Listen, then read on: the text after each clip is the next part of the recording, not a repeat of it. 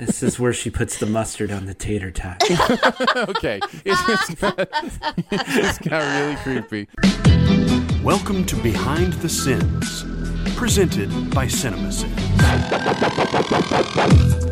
Welcome to Behind the Sins, a weekly look at everything going on inside the world of CinemaSins. I'm Aaron Dicer, and I'm joined as always by Jonathan Watkins. Hello, hello. And Danae Hughes. No longer hangry. We write for CinemaSins and TV Sins and do various other things inside the CinemaSins universe as well, like eat pizza, apparently. Yeah, I did. I did that. If you want to hear Danae scarfing the last bit of her pizza, just stay tuned. Just wait for the outtakes. Just wait for the outtakes. They'll be there. Man, I never knew biting into crust was that loud. That was just some really crunchy crust. Or or you could listen to the bonus pod as well. If you remember, there is some of Danae eating on the bonus pod as well, as we talked about how we I think love how this. you think that eating pizza is going to be something that they're interested in at all. You don't think so?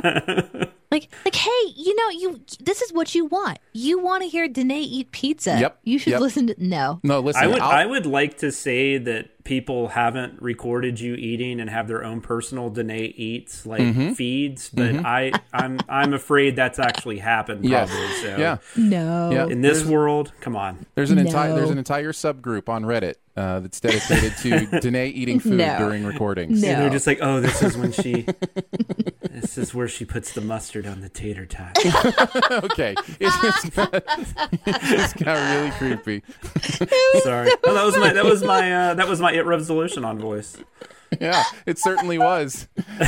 It rubs the mustard on the tater tots, and it's going to get the hose again. Funny. Oh, my God. Anyhow, if you want to hear that, all our members have access to a monthly bonus podcast. This month, we decided to chat about a question that one of our members asked about what is the theater world going to be like when all this is over? And so we spent a good 10 to 20 minutes chatting about that. So if you want to check that out. Movie theaters. Yeah. Not thespian theater. Okay. Yes, thank you for clarifying. I want to be very specific. Yeah, those are gone. I mean, those are completely gone, right? That's a good clarification, Danae. Good clarification. All members will have access to that every month, and I think the Sincast will be talking about the same thing as well. They are now, because we just said they were. So that's right. We'll force them try to get out of it now, people. All right, let's get into it. Let's do the Sinside Scoop.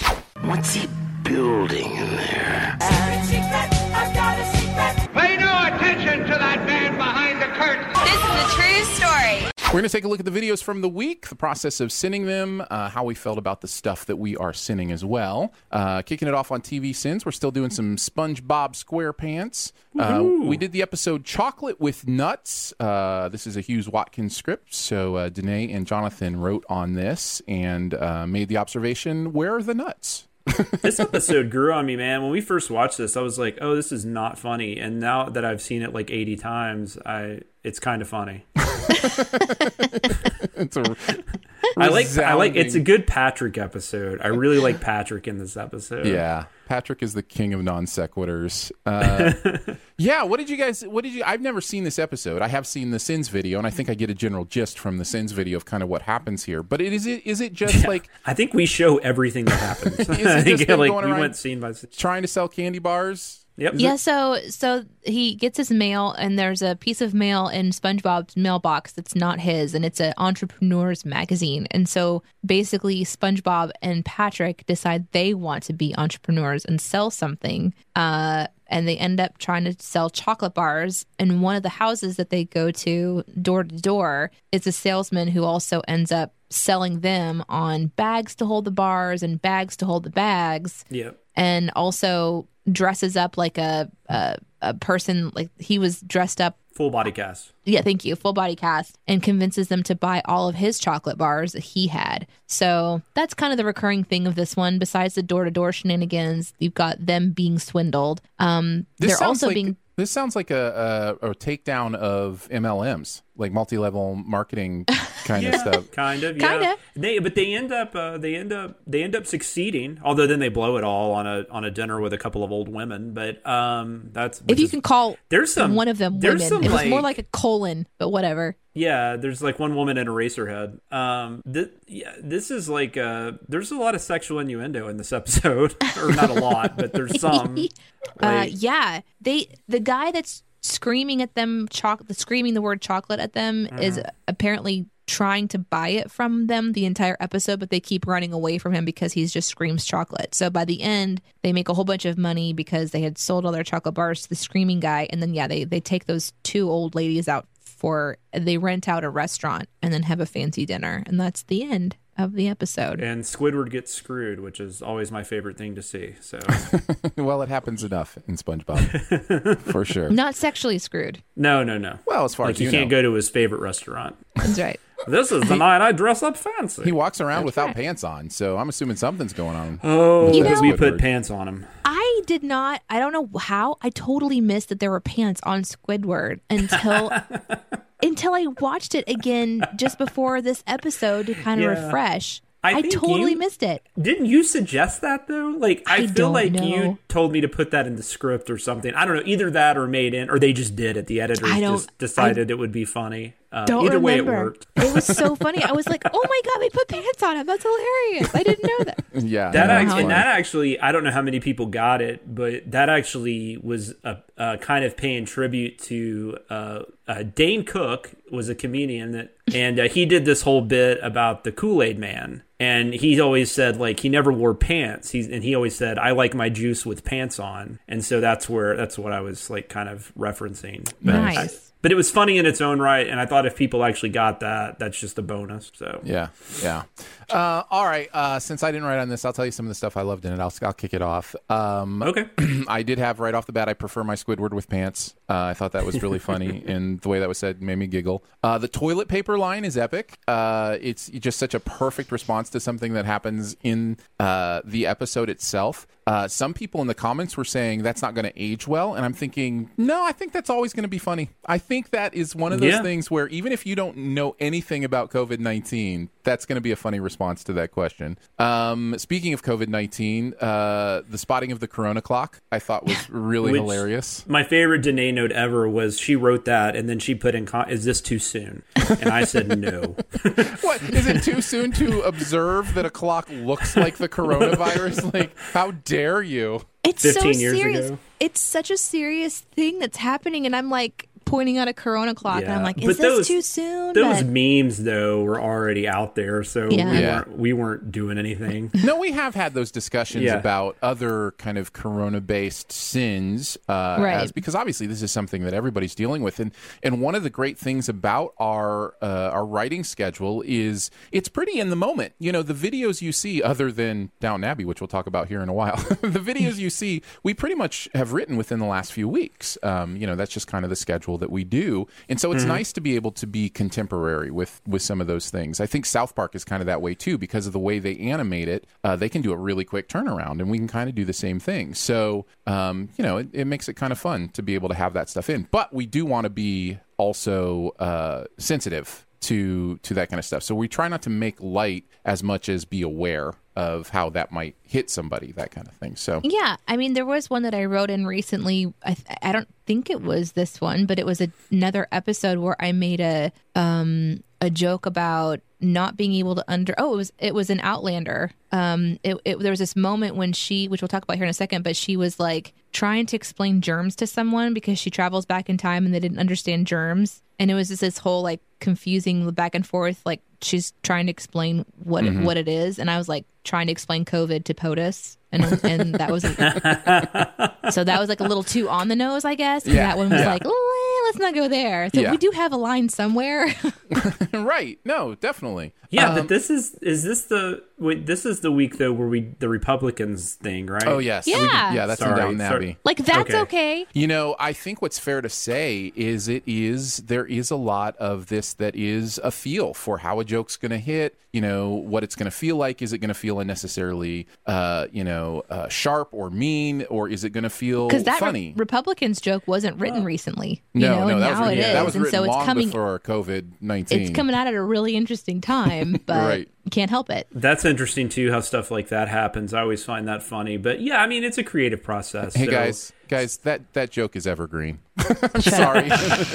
It's a creative process though, so it's not black and white. And that's true. Some weeks you're gonna like something that the next week you're not gonna be feeling. I mean, it's crazy, but it works out in the end. Absolutely. absolutely. And the other thing that worked out at the end of this video was the moisturize me outtake. As a Doctor Who fan, gotta say, I did it! Woohoo! that one Oh, and got me. speaking of silence, speaking of it rubs the lotion on. Having Patrick say that is perfect. one of my favorite things I've ever done. But yeah, animated shows once again are so fun so to do fun. outtakes Yeah. on. Yeah. Because everything, even like that Eraserhead thing saying the Gozer stuff, because she Right. sounded just like Gozer, so and it looks like she's just saying that Gozer Yeah. the Gosarian. Speaking of which, this was awesome to write on. I love learning new things about my co-writers, and I learned that Danae has seen Eraserhead, which I haven't even seen because I always thought that looked a little too fucked up for me. It is so messed up. Watching that movie may be one of the reasons I stopped watching movies. I mean, Tell us the story, Danae. How did you end up seeing Eraserhead? So there's just these people that, like my friend group at the time, and there was one of the guys, and he was like, hey, why don't you guys come over and we'll watch Eraserhead? And I didn't know what it was, and so I was like, sure. So I go over to his he had this little townhouse or something. At the time, I think I was in my early 20s, and so I think where I lived was in a glorified closet at a friend's house. I'm not exaggerating. My living quarters at one point in time was 7 foot by 12 foot. That was all I had, and I was super happy with it because it meant I didn't live at home with my parents and I was independent. So I just lived in there. And so when we went over, I remember thinking like, this is so nice. It's got like a really nice kitchen. It's got like living room furniture, cool. And then like Eraserhead, that sounds so cool, like some kind of a band. I never saw this person again after this because I could not fathom how anyone could watch it and be entertained. A lot of people loved that movie. So fucked up. Like it's one of the most messed up things. Like there's a couple things that have messed me up visually. I've talked about one of them before. The murder scene in Dancer in the Dark will haunt me forever. Mm-hmm. And then Eraserhead in general, just the whole thing in general. But you kind of like Dancer in the Dark, right? The movie. I loved the music. I liked. I loved that part of it, and then it's just like this juxtaposition of this insanely dark thing going on and her escape to music and my curiosity of Bjork all together created that watching experience. But Eraserhead was when you're watching something with people and you're sitting there going, am I missing something? Like, what do these people see in what I'm watching right now? And there's this, don't watch it, but there's this like a sperm creature that looks like a trachea, but is a baby and slimy and like, ugh. Anyway. See, and it's because of SpongeBob that I'm having these flashbacks, and that's why I fuck this show. Because there's that huge David weird Lynch thing fan. that just like wheels out in a wheelchair, and I'm like, oh my god, it's the thing from Eraserhead. Amazing. I'm a huge David Lynch fan, and that was like his calling card. I mean, that's how he got a career. Basically, was because of that movie. But I've never watched it just because it feels like one of those movies. I don't go watch movies where I feel like people just watch them because they think it's like a challenge. Like it's like, ooh, can you make it through this? That's never going to interest me. So that's why I've never watched it. But I'm sure there's people out there that are going to yell at us. But whatever. Well, I thought it was great that you had seen it. Feel free to talk to me about it. Like, I'm fine. I won't go back and watch it. And I know I don't think that the sperm thing was the same thing as the baby, but do you guys like know what I'm talking about? No, Have you I've ever never seen the visual of No. that? I don't even know what it actually is called. I've just seen the cover, like I've just seen the video cover and like the poster where it's the guy with like, I feel like he's got like a large head. I don't know. It's been so long. Well, Eraserhead, maybe he does. But no, I've never watched like any of that movie. Yeah, no, I'm not kidding. Like this would be at the very top of the list of who wrote the sin that I would never guess. Like knowing that you and Jonathan were on this I knew script, that you were going to have that. I would have been 99.99999% certain that Jonathan wrote that sin. Nope. So that's always fun. I love it when that kind of stuff happens. Mm-hmm. Well, it's like she put the Chucky out. She put the Child's Play outtake that one time in. It was hilarious. It was like, and you just put from Chucky. From Chucky. From Chucky. Chuck E. Cheese? How's it hanging, Phil? I even remember the line. Yeah. What about you guys? What are some of your favorites from this video? I mean, we've talked about. I think all mine have been talked about. The Eraserhead thing was the only thing that hadn't been mentioned today. But yeah, the Corona clock. Just I will say I don't remember the fire working underwater. Made me laugh a lot. No, that's good. You know, it's hard on SpongeBob because we do have like I'm going to use the word repetitive, but I think it's necessary that we're kind of trying to send this silly space like pools or fire. But I try to find a new way to say it every time instead of like the on the nose. And so, because we literally could just do the same thing over and over and over again. We've removed quite a few of those because we have so many. Yeah. Or I will on my own script because I have like 8 of these. Maybe mentioning that there's a record player isn't important or whatever, whatever it is. But I will say, like, I'm going to have to get over the trauma of remembering this movie. Thank you, SpongeBob. It really is scarring. And then also, I don't understand why this had anything to do with nuts, except for, like, what kind of nut? Was it nutty I didn't people? get that either. It's them. Was it? It's just the supposed nutty to be people. it's supposed to be SpongeBob and Patrick. No, I'm dumb. That makes But sense. then that's it. That's all I had. Very nice. Let's move on to Outlander. Oh my God! Can we please talk about Outlander? Sassenach. Is this the thirstiest show that we've seen?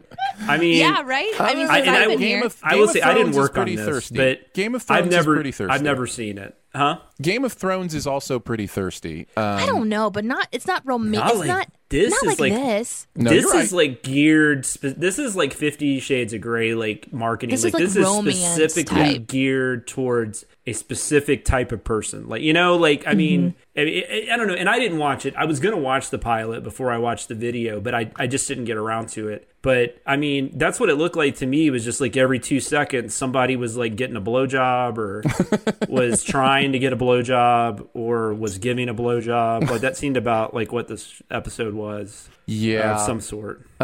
It's a pretty thirsty show for sure. This was a Dicer Hughes script. Danae and I wrote on this. I didn't know what to expect going into this. I had really heard didn't either. Nothing about this show other than people watched it, and I think I knew it's on Starz, right? I think I knew it was one of those Starz shows. And it's like it's a hugely successful Apparently. series of books. I've owned the first book on my Kindle for like a year now because it was like one of those, like it was on sale for like $1.99. I was like, oh, I've heard a lot of things about this, but I've never gotten around to reading it. After watching this video, I'm totally going to read this book. I'm so curious. I'm so curious how this is written. And so I went in with zero expectations, not knowing what I was in store for, and I was bored out of my mind. And that's saying something for a show that has a lot of sex in it. Like sex is not it not looked boring. Sex, It looked sex really is exciting. Like that should be an exciting thing. But it's just there was so much, foggy narration, and it's just listen. It's a romance. It is straight up a romance novel. It is that dime store romance novel kind of thing. So yeah, I just could not get into it. So when she goes back in time, though, the guy is a descendant of the dude her boyfriend in the present, or her husband. Yeah. Does Frank. he try to rape her? Yep. Yes. First thing. But he ends up being like the love interest? Nope. No. He's So- evil in He's the past. villain in the past? Yeah. Yeah. Oh, okay. So Frank in the future, they're married, and then he's researching who his descendant is. He's trying to figure out how he's connected to the land and the people. Gotcha. And so he's kind of on this like historical search, which is so exciting to figure that out. So when she goes back in time, she comes across Frank, realizing it's not actually him. It's Captain Randall, I think. And he is this horrible, horrible person. That's kind of a neat twist. Mm-hmm. Not the rape, but that like your husband's descendant is like a villain. I don't know. Yeah. That's interesting. Yeah. I will say that watching this was interesting. It got more interesting as I watched it. I love anatomy stuff and I'm a medical drama person. I was really curious about like the historical aspects of it in a way, but I'm not usually into history as much as I'm into relationships. But then me, I'm like, well, where does this go? Well, does she get back home? Like, how does this work? So I immediately binge watched 7 episodes. Oh, so you kind of like this show. No, I stopped because So I got into the point, spoiler alert, where so the guy that she like puts his arm back in the socket, she ends up marrying that guy. Okay. Okay, they're back in the past. So she accepts this situation quickly. No, she actually doesn't accept it quickly. It's sort of forced upon her because because she has knowledge about what happens in their timeline, people think she's a spy for both sides. And so what's an Outlander, by the way? It's Sassenach. Sassenach. Gesundheit. So, ba-doom boom, Aaron. Ba-doom boom.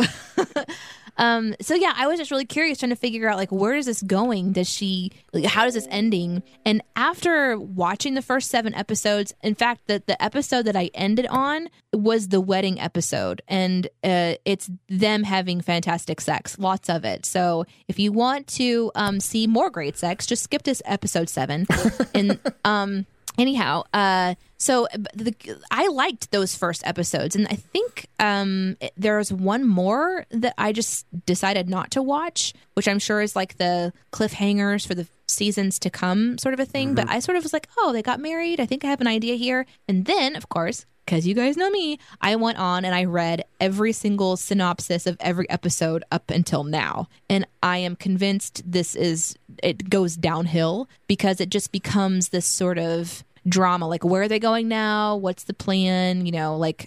But it is interesting how they're trying to weave history together. Like, who are they in the past, and how does their past influence the future, and that kind of stuff. So I can see why people are interested in watching, but it seems to be one of those where it just kind of keeps going and going and going, and I don't know that it's going to land somewhere that I like. So I'll just, in my imagination, that they just stop at their wedding and we're good to go. It feels very Twilight to me, though, in that it's like you have kind of like, darker subject matter. You got time traveling and, all that, science fiction-y kind of stuff. Like in Twilight, you have horror type stuff with vampires, but then it's basically just a romance, which I mean, it's fine. That's fine. And there's definitely an audience for that. I just don't think it's me. It is. I do kind of enjoy seeing them out of a normal romance situation. Yeah. It's not modern. It's kind of in the past. I like the accents. I really enjoyed the scenery and things, but it's very narration driven, especially this first episode. It's very narration driven. One of my favorite parts of the video, by the way. Yeah, is the components. But how did the narration components thing come into play? That was really fun. Well, as I was watching the episode, I had decided to, because usually we just send narration once. Yeah. And then it happened and again. Add like 10. And it happened again, and I was like, okay, fine, whatever. And then it happened again 5 minutes later, and I'm like, is this seriously going to be like an all narrated episode, like the whole thing? Yeah. And it would break for 2 minutes of conversation and then go back into narration. I was like, okay, we got to do something about this. And so I was like, well, let's just do exponents. Yeah, she's like fucking Philip Marlowe, man. She's like inner thoughts and stuff. Like she's gonna go find. My thought was gonna go solve the big sleep. If I could find a way to sin it where we didn't really have to say much about it, but the viewer would know that it was specifically narration that was getting sinned. That's why exponents made sense to me, because it would change the exponent number. Or exponent. That's what I meant. Yeah, it would change the exponent number, and so people, it's that's a narration sin. They'd be able to see that visually as well as I think it's funny, So it took me a second to get used to. I mean, you guys might have discussed this during the editing process, because it was weird. Like you would just hear narration, and then all of a sudden you'd hear a ding, but then nothing would move except for the smaller number. But you're not. I guess you're not visually, when you're watching these videos, you're not visually used to seeing an exponent. So, but it just took me a second, and then I was like, this is awesome. I love when we do different things with the, like we did with the 21 Pilots thing last week, where they, added the 21 symbol at the end. And it's fun to do stuff like that. Well, and we can play around. They added a visual flourish to the exponent as well. That I think helps out with that too. It kind of kind of blips in instead of just changes. Yeah, I asked him to do that because there was a couple where there's just like you said, there's no narrator talking, and so unless you know to look at the counter, you just hear a ding. So it's like something that just kind of goes like a pulse, is I think how I described it, and they did great.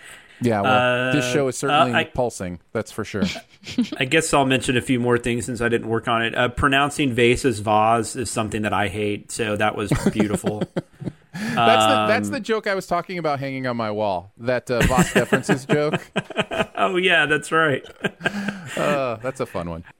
For some reason, parking on the sidewalk struck me as very humorous. Like, I could not stop laughing at that, because I love when we just point out random stuff like that, like background stuff they probably didn't even think twice about, but it's like, yeah, that dude is totally on a sidewalk. Well, and especially considering in that day, that time, it was probably pretty normal just to park wherever you could find to park. I mean, automobiles were brand new inventions, so yeah. Yeah, I actually, that's funny. I think it was my first CinemaSin script. I'm pretty sure it was Annabelle. There was this shot on the streets, and it's set like in the 1950s or whatever. And there's this shot on the streets where there's all these the suburbs, and all the driveways are empty, and all the cars are parked on the street. And I send that, and then Chris was like, yeah, actually, this is a thing in New York. He's like, I don't really get it, but he's like, this is what people do in the suburbs. They park on the street and not in the driveway. So, yeah. But anyways, 101 Ways to Get a Yeast Infection was very funny.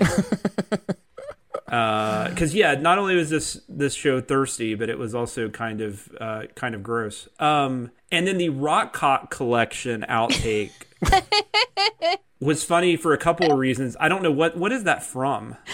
Oh, let me see if I can find it. I'll see if I can find it. Barrett and Chris and I are in a poker league, and our poker league is actually called Cock Rock. It's called the and there's Banger a story Sisters. behind that, but with the Banger Sisters with Goldie Hawn and Susan Sarandon. I thought I had heard it before, but I couldn't remember what it was from, and then that's just so funny with that. But it was. I'm pretty sure That's How You Get Herpes was another sex one that I thought was.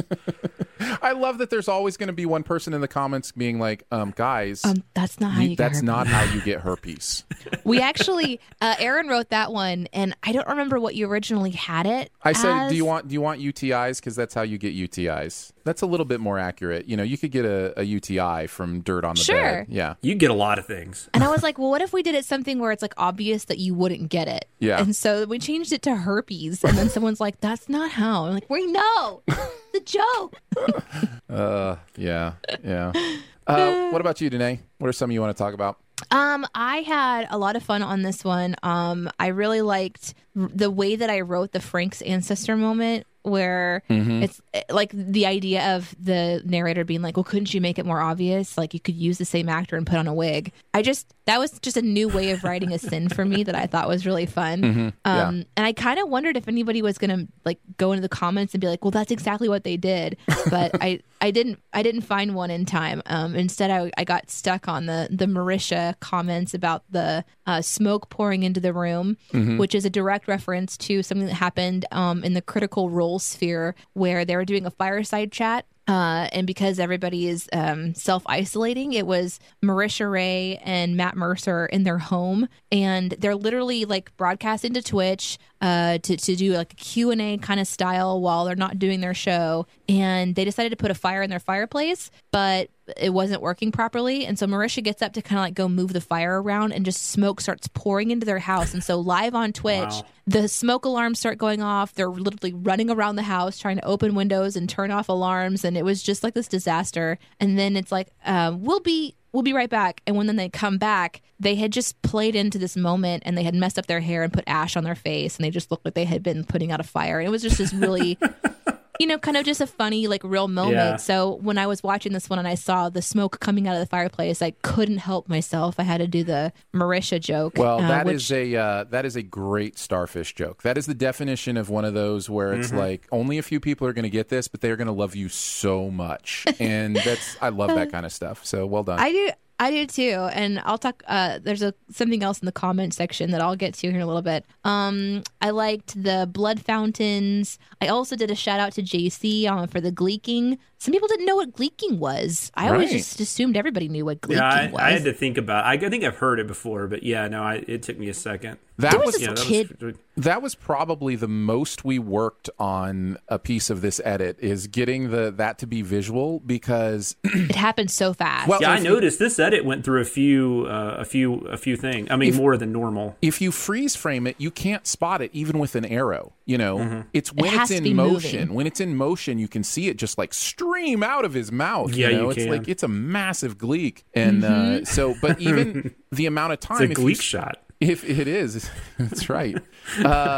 So even if you slow it down for the amount of time it takes, it's still too slow. And so we actually had to have them like make it go back and forth so you could actually see the motion a little more, kind of in real time. But it's, that's amazing. Well, and the only reason that it really stood out to me and the narrator is sort of like discussed with people who can gleek is actually from my life, because I can't do that on command. No, but I can't either. There was this kid on the bus, and he could do it all the time, and he would just sit there and he would like taunt me, and a couple times he would gleek on me just to make me mad. So then I turned into a bus bully, but that's a whole other story. And Yeah, he there would are just so many reasons I'm like glad I he'd never just had to feel ride a like- bus, and I think I just added another one to it. It's he just could flex his mouth. That's the PG version of Silence of the Lambs, the visit to the jail. Anyway, That's how Danae spreads the mustard on her tater tots. She doesn't realize it's because of that memory. That's how she does the spread. She gleeks mustard. I loved double roll commercials, and I really loved the character that is shushed before saying something important and giving a blowjob cliche. Yeah. Yeah, I've killed me. never actually felt like I needed a shower after a Sins video until I watched this one. This was dirty stuff. We took my some God. of that stuff out. Like we had scenes about you have to, the right? fact that she wasn't wearing underwear and she was so proud of it, and that was during that whole yeast infection scene. We had a couple more sins on that. This is like that Halsey barn video for like 60 minutes. Yeah. I have to mention the "Oh Do Go On." I thought that was so funny.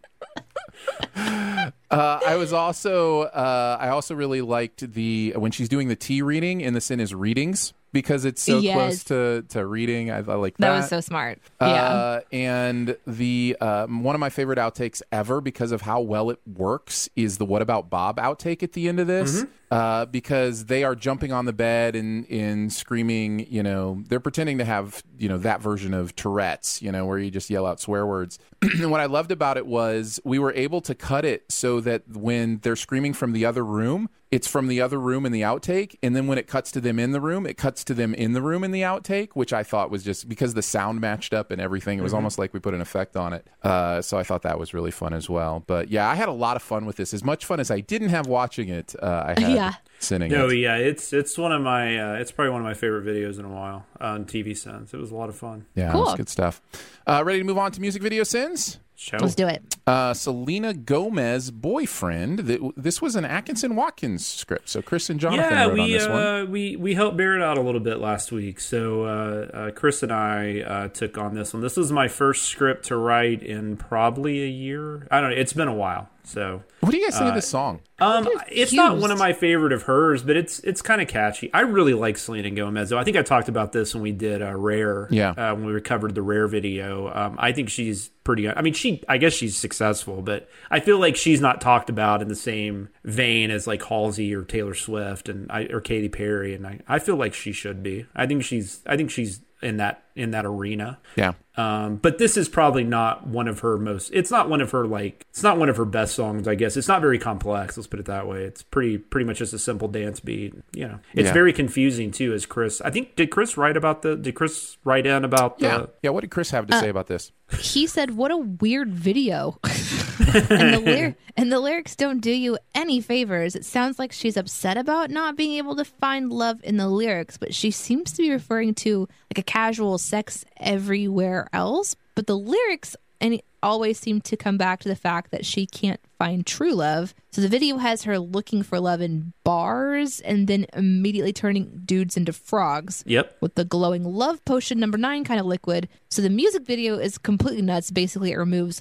the looking for love or the looking for sex out of the equation and just has a woman who appears to be taking revenge on guys for other men who weren't good enough in the past. The song itself has a decent groove to it, almost more like talk singing for the most part, but it's really short. It was a fun video to sing. Yeah, it's like 2 minutes or something. It was a really, really short song. I'm glad you guys were confused too, because I read the lyrics on confused. this and I'm just like, well, I think there's a version of this message that I really like. But there's also a version of this I really hate too, and I can't figure out which way this song is trying to go. I mean, you could argue that, you know, what she's looking for in a boyfriend is not what would be considered traditional, which is fine. I mean, but it does. There's that one lyric where it very much makes it seem like she's just looking for a one night stand. But then the song's called Boyfriend, and and it's all about she can't keep a boyfriend. And I mean, maybe the song it's mixed messages. Maybe the song is about her confusion, but yeah, maybe. I just don't think that the video is doing any help. Right. And this maybe that's it too. This continues to be kind of a recurring theme with music videos. You sort of like, I wonder what it's like as an artist. You write a song or you perform a song and you want to do a video about it, and then you have a director that comes along with an idea. I just wonder what the pitch is like. Does it start off by saying, I want to really do something completely opposite of what your song is conveying, so it's more interesting visually? Yeah, and it looked like... Oh, I'm sorry, go ahead. It's okay. It's very... There's one part. The lyric is, there's a difference between a want and a need. So some nights I just want more than me. I know there's a fine line between it's not what I need, but to me, in my brain, that I'm interpreting that to be like if you're single, you don't have to have somebody, and maybe you don't you want to have the right person, but you also don't want to be alone, and that's the struggle in my head. So why is she turning people into frogs in this revenge thing? That just doesn't make any sense to me. Yeah, I agree. So. Totally that was agree. the most interesting part of the video, but also the most confusing. And this video clearly had money behind it too, because it looks really good. Like it looked like they're doing location shooting and stuff, and so it's just weird that this was the concept they went with. Because sometimes in videos it's simply they're having to do what they have to do because they don't have any money or whatever, or but she could have gone in a lot of directions with this. This was an interesting direction to take. Incredibly complex special effects, like crouching down, and shadows on the wall. Well, I'm just saying, there's obviously some costume money here, and, sure. Outfit money, sure. and I just like it that looks scene. good. It's a good looking video. Yeah, that was a brilliant scene. I have to say, I had a really fun time watching the video, though. This one was. I really enjoyed the video. Then the sins that you guys wrote. This was a lot of fun. Yeah, and it's like 80-90% Chris, because he was the one that really latched on to the the confusing messages and stuff. So that's where we ended up going with a lot of the sins. And he also, one of my favorites that he wrote though was that thing at the beginning about, I don't remember what the lyric is, but then he makes the comment about eHarmony. Yes, I have that one written eHarmony down. matches. Yeah. That was awesome. I thought that was so funny. Like, is Chris doing eHarmony research? Quote unquote research. There aren't any good ones left, and he's like, how can that be true when there's eHarmony? It was so good. And Jeremy singing the Sopranos song. I mean, and we should also mention, I guess Jeremy also was helping out and filling in on this one. We have back to Jeremy narration, but Barrett narration is not gone.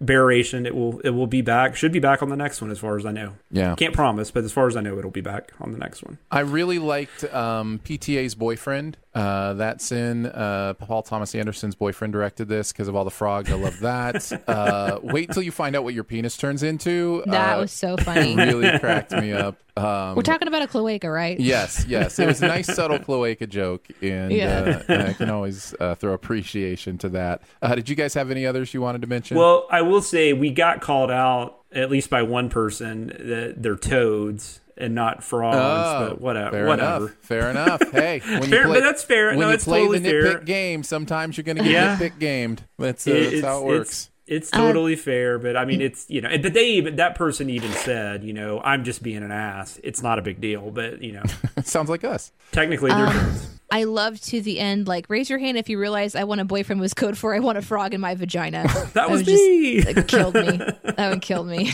Well, yeah, because I think Chris wrote the one where it's like, then you start asking questions like, wait, is she having sex with the frogs? Right, like, wait, yeah. what is going on here? Good stuff. And she's not being very careful with them because, I mean, they're just jumping out of her car and, Yeah. But anyways. Yeah. What a weird video. 100%.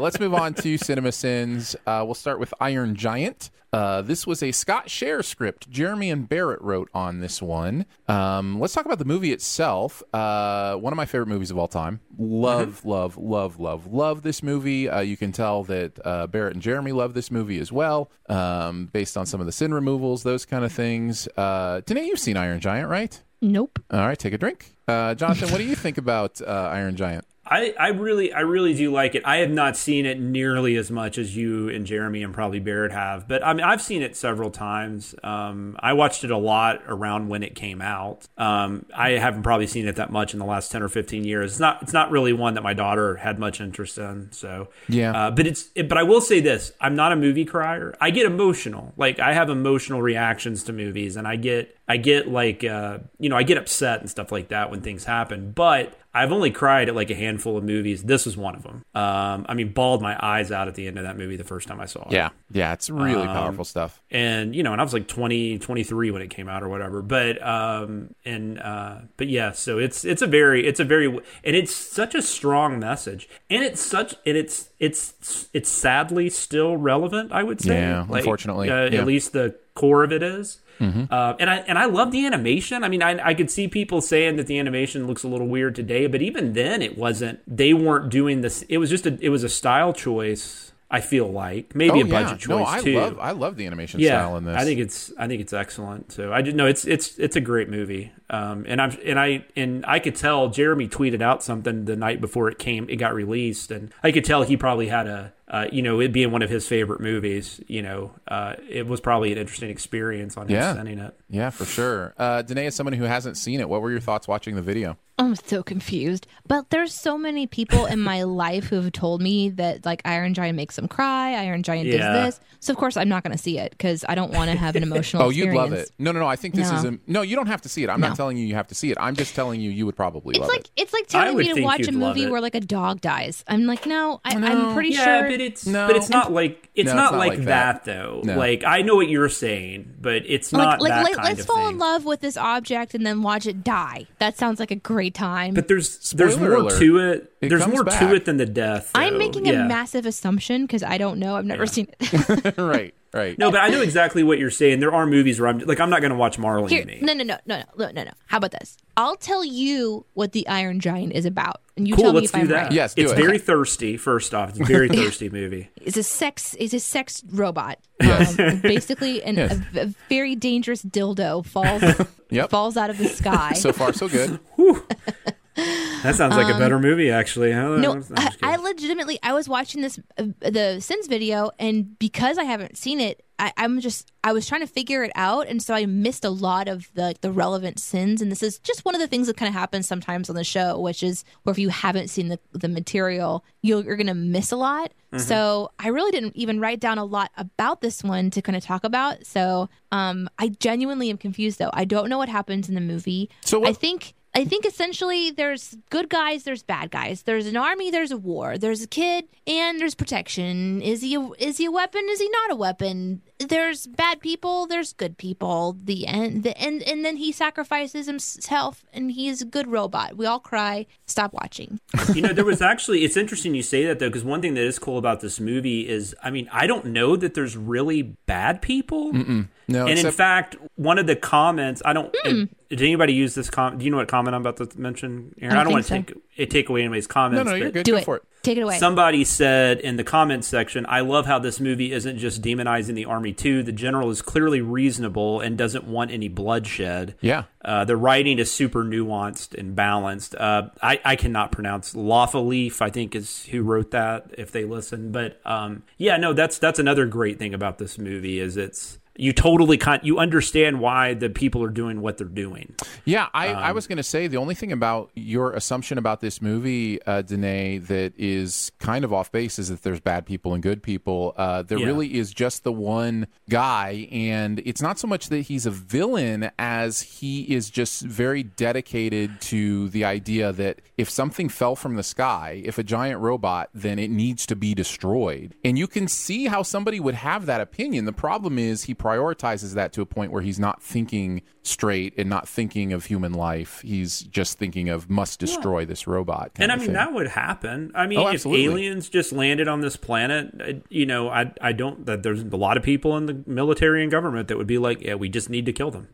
Yeah. Like shoot first, ask questions later. So both Jeremy and Barrett kind of wrote some of their thoughts. I'll start with Jeremy. He said, Iron Giant is such a good movie. It's hard to do much sinning. There's a lot of, quote, this should make a lot of noise, but it doesn't moments. Mm-hmm. a lot. I'm not sure I really did a lot of research on it, but that was kind of his general thoughts. It was just hard. It's a harder thing for him to sin. Barrett said, I hadn't seen Iron Giant in years, so the vintage audio effects threw me off a little bit, but it's great. It doesn't totally hold together logically, like they try to nuke the town just like the fucking Avengers, but it's still got all the feels. My favorite sin, says Barrett, was Harry Connick Jr. was totally the Matthew McConaughey of the 90s, because even though MM was very active during that time, he would totally get that voice role now.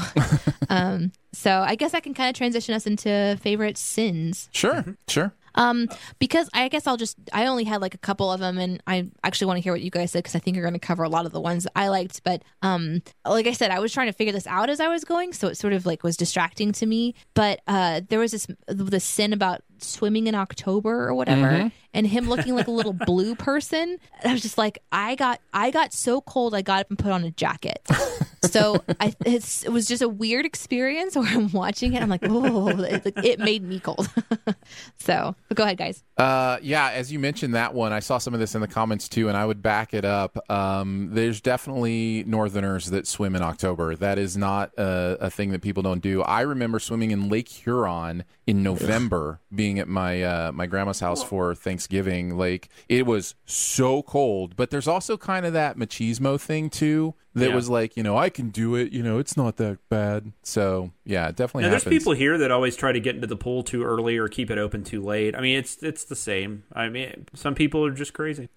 Like me. I really liked the "Why is this hand acting like a cat?" That made me laugh quite a bit. On that same line, the "How can a finger see?" line was really good. Let's see. Have you ever owned a bathrobe that would hold you like this? No, you have not. That made me laugh quite a bit. Yeah, and the best hand since the guy that got killed just before Ned Stark took the job also made me giggle a little bit. So yeah, there's lots of great stuff here. What about you, Jonathan? Yeah, Robot's tummy probably doesn't rumble, and that's got to be Jeremy, because it's like that's something like you could just be having a conversation with Jeremy and he would say that. You never go full Bambi. Yeah. And how casual the mom is. I mean, the way they wrote this was hilarious. Completely casual about my 9-year-old hanging out with a single junkyard owner with a soul patch. Yeah. The Bloodshot reference was funny. And I love that they took a send off for Christopher McDonald, because I do think that's one of the better probably animated performances, he's especially great. That people don't talk about. Yeah, he's great. He's so great in this. You know what's weird? I don't think another thing about this movie, like I still don't feel like this movie is really well known. It definitely has an audience, but like even like a lot of movies that weren't popular when they came out have developed like pretty significant audiences since, like Shawshank or something like that. I still don't think that many people know this movie. Like, it's never even really been able to catch like a cult following the way a lot of these movies have. It's really interesting. It's weird, but I guess maybe because probably a lot of it has to do with the visual. Yeah. I think if a lot of people are going to watch animation, they just want something that's not that. Yeah. That's the only thing I can think of. But anyways, worth a watch if you haven't seen it, obviously. For sure. Ready to move on to Downton Abbey? Sure. Oh, boy. This was a Dicer Hughes script. Danae and I wrote on this with some shadowing by Barrett. I believe also wrote some of the stuff on this as well. And Sweet. Can we just say there are too many people in this fucking movie? That's like the opposite of Barrett. I would think Barrett would, like, this would be like his movie. Yeah, like there's the so many ultimate people. Barrett movie. There's so many fucking So people. many in this people. movie. No, there are so many people in this movie. Okay, so let's just give a little background here. I think I'm the only one of any of us that has watched the show Downton Abbey. I've never seen haven't. part of an episode. And I know Barrett hadn't. And I've watched every episode. My wife and I Yeah. love watching this show together, which could be an interesting juxtaposition for you if you heard me say how bored I was by Outlander, that I would love watching a show like this. But the difference is this is a show that really is about character and story.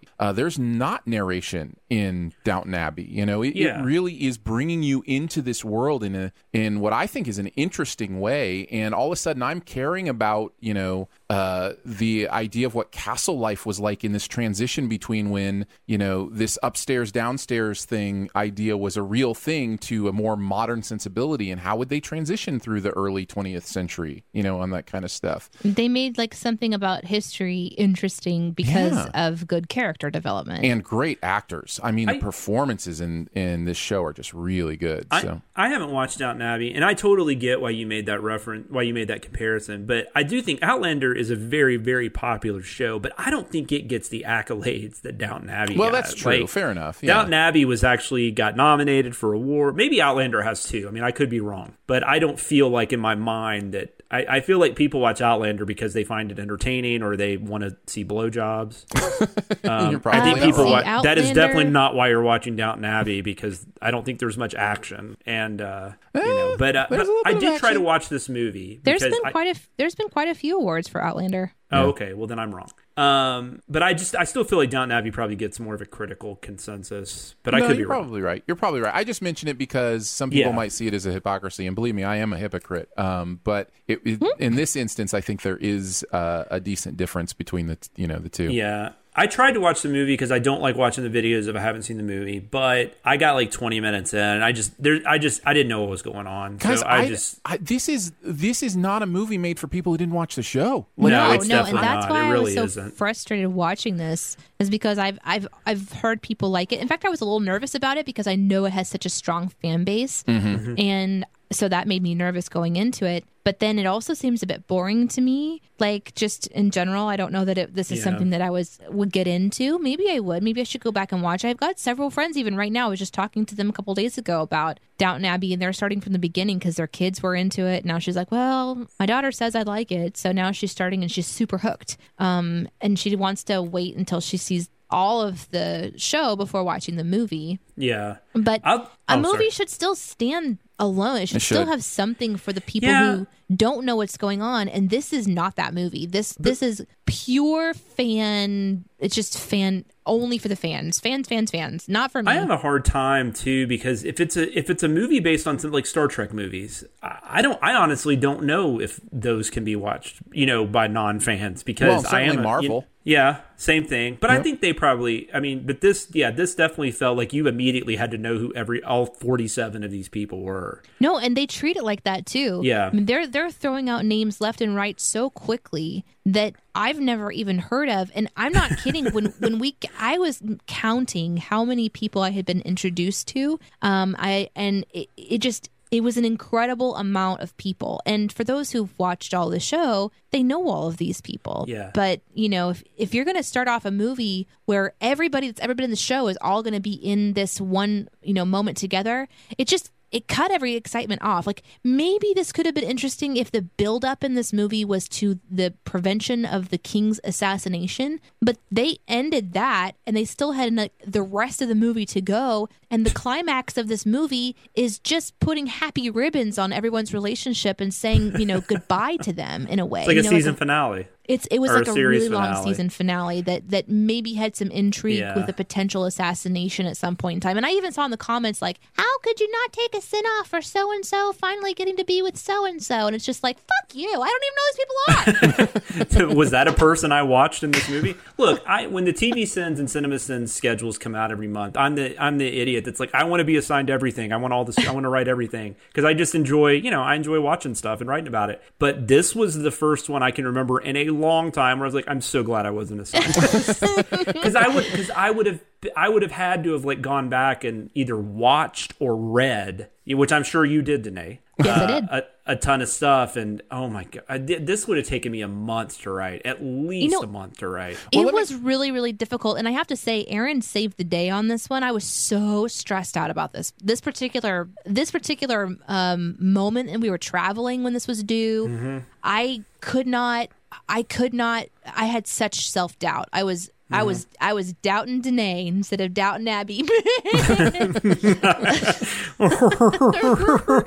That's why we're comedy writers. Guys. I was so upset by. I was so personally offended by how I hated what I was watching that it sort of clouds your vision. I'm actually working on it right now. I'm like, oh my god, how am I going to get through this one? And it happens. It's happened to me many times before. I'll just have to figure out a way to get over it. But So I had to figure out how to get in, how to not be a fan, how to not watch 7 years of whatever content to like understand what the hell's going on. But yeah, it was a lot of reading of blogs to kind of go, okay, how would this Mary person suddenly not know that she has a relative that would be taking over? Is that possible? Okay, read this blog on Mary, read this blog on Anna, read this blog on this relationships. And then it's like, and then you're reading essentially like the history of this family, this wealthy family, and all these hierarchies, and the cousin of so-and-so, and blah, blah, blah, and our title owners. And so it's just like, you know what? I'm out. I'm just going to write this from the perspective of someone who doesn't know what's going on, because that's how it is. And the narrator would not have seen all the seasons of the show. But it is still helpful to know. And you guys worked around that really well with the stuff about, like, you know, I just did a bunch of research, or, you know, which I kind of assumed that was probably something Aaron wrote and just had to make it seem like he didn't have future knowledge or personal knowledge. But we should also, you got to do stuff like that. We should say, in case we haven't, because you mentioned we were traveling while writing this was like 4 or 5 months ago. Like, this one has been awaiting release for a while. It's kind of, sometimes we'll create videos that are there in case we need, you know, a video to save the day kind of thing. And so Downton Abbey's kind of been waiting for its turn. And yeah, it was definitely during a time where, Danae, I remember you were questioning a lot about, like, can I even do this? Am I even any good at this? And you know, all of us can, you know, continue to tell you, yes, you are actually very good at this. And no, you're like, listen, this is why you suck at what you do. But yeah, no, I was really glad that at least one of us actually had experienced the show, because all the sin removals are for me. I think there are 2 sin removals, because this show is this movie is incredible if you are a fan. My wife and I went and watched this movie, and it was one of my favorite movie-going experiences of the year. Well, that's good to know. And I was curious. I think there is something where it made the decision that it was going to be for the fans, and I think that's okay. And I think, and it was profitable. It was. I mean, it made money. And here's the thing, and we send this too. Here's the problem, though. If you're going to make it for the fans, you don't have to do the exposition thing where you catch people up on stuff. But this movie does it a couple times. It's like, why are you even attempting to do that when you haven't attempted to do it the whole movie? Well, you know, so I would argue, though, even people that have seen every episode, they might still not remember things. I mean, you know what? You forget things. You're right. No, Jonathan's right. No, that's right. I mean, I always am. I'm glad you're admitting it now, though. No, you're right. It does kind of make sense, but I guess. I don't know how they do it in this movie, because it could be annoying the way that, you know. No, it's okay. I don't know. I just was like, look, you know, you made it for the fans. You don't have to do those shortcut things that other movies have to do. But you're right, because even TV shows do previously on stuff where it's like, you know, it just depends on what kind of viewer you are. You know, maybe you need caught up on that stuff because you're having a second screen experience where you're not really paying attention when you're watching. If you're my wife who's on her phone the entire time she's watching a TV show, you need stuff like that. So. That's true. Well, Jonathan, we'll start with you since you didn't write on it. What were some of your favorite things from the video? I was very glad you guys commented on the fact that it's not Downtown Abbey, because that has always just pissed me off. Just because it's a pain in the ass, and when you try to write it or something, it's like, no, that's wrong. But also Republicans was my favorite joke, I think. But also Republicans. Well, I love when we do stuff like that. Where we're like, oh, you know what, that wasn't right. We shouldn't do that, and then we still sneak it in at the end.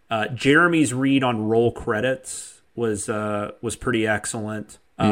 The sending the gargoyles for being on uneven gravel, that really made me laugh, because that did look really dumb. That's a bad set decoration. Just looked cheap. That is classic and today right there. How beautiful that castle is and stuff, and the interior sets and all that, and it's like, what is this crap? So somebody came from Walmart. Somebody in the comments tried to explain those as heel cleaners or boot cleaners, like that they're there to clean off your boots. So what? They still should look better than that. Like, you know, it doesn't change.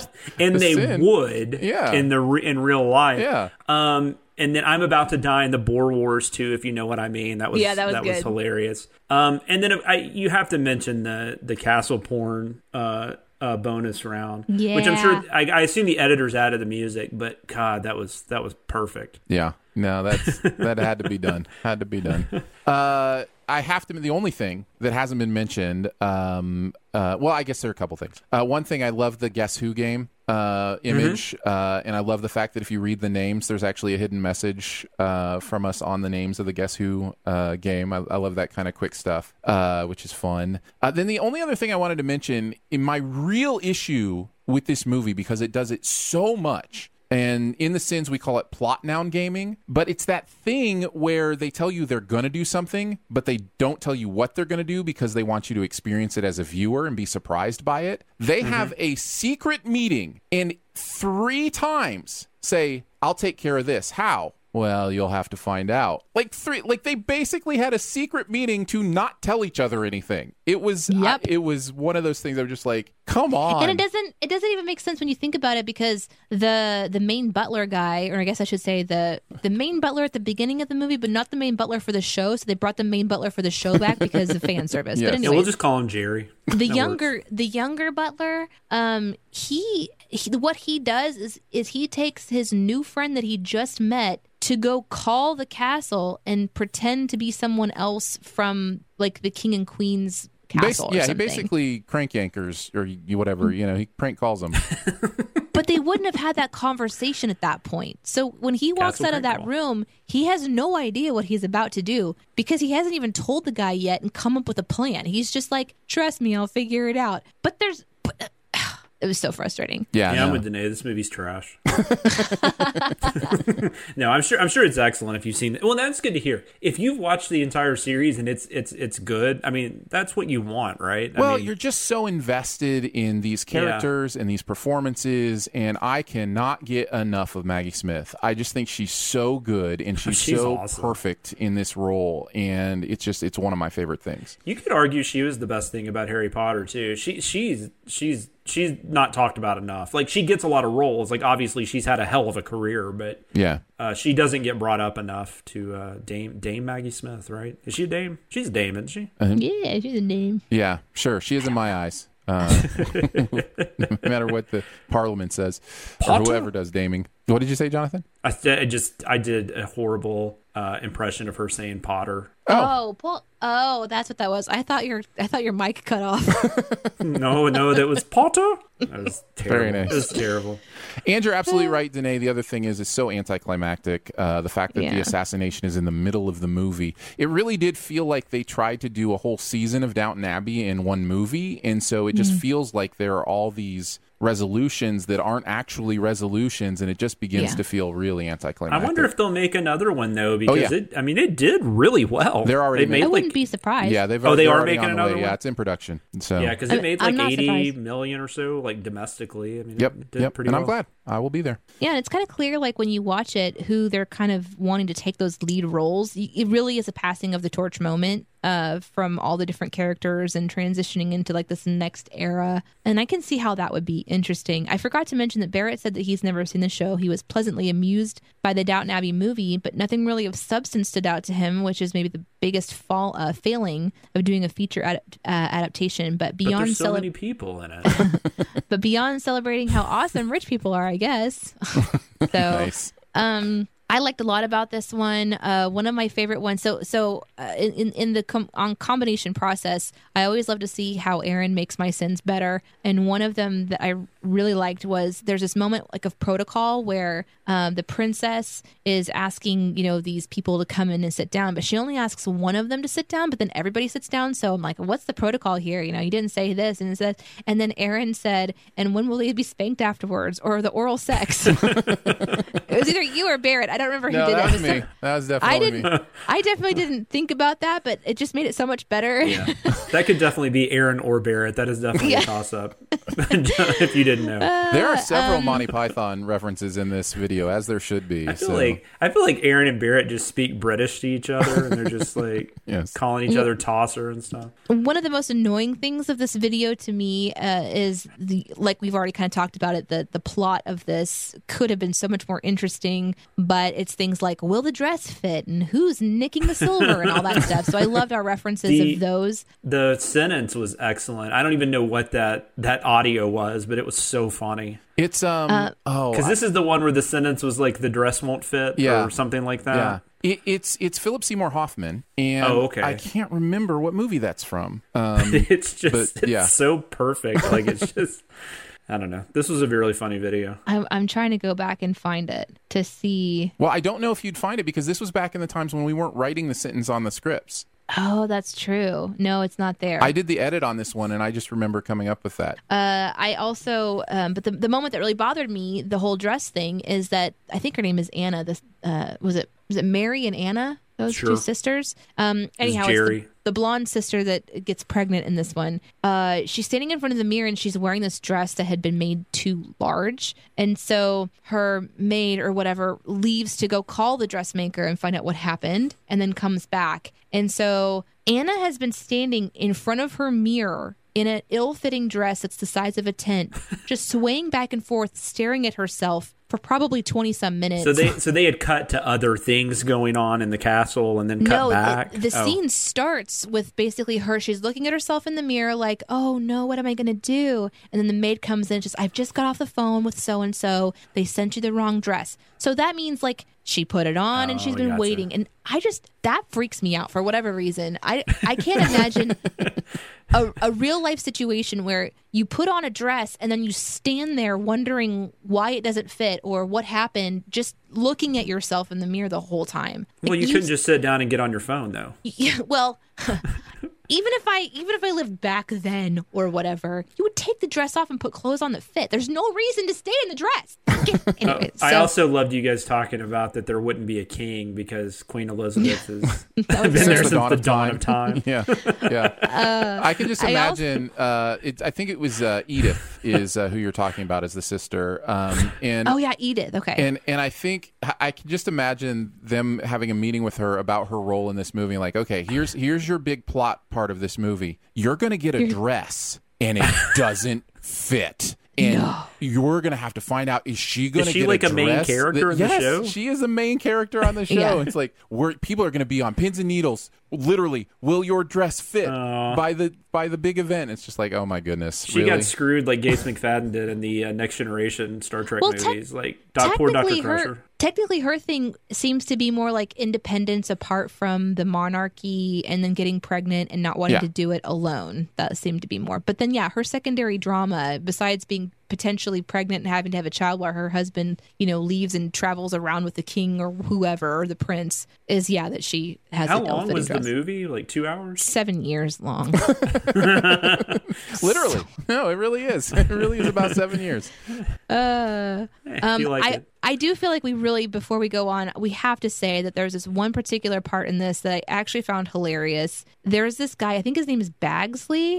He works downstairs, but then he apparently at some point in time no longer worked there, but they brought him back for the movie, I'm assuming. Yeah. Anyhow, it's like the king and the queen coming to eat is the biggest news of ever. It's not that the king was almost killed. It's that the food needs to be served by the staff at Downton Abbey. And that's the big thing. So essentially they do this coup and all the people who are supposed to serve this really important meal are not, because they've all been sent away by the Downton Abbey staff. And so now Downton Abbey is going to serve the food. And they all go upstairs and they're serving the king and the queen. And someone makes a comment at the royal table like, this food is good. And, our chef must be trying a new recipe. And this guy named Bagsley, who's like Mr. Fanboy of the King, like, actually, our staff made it. And that was the best moment of the entire movie. Because it is one thing that would have made that better, though, that you were just describing, is that they were eating chips.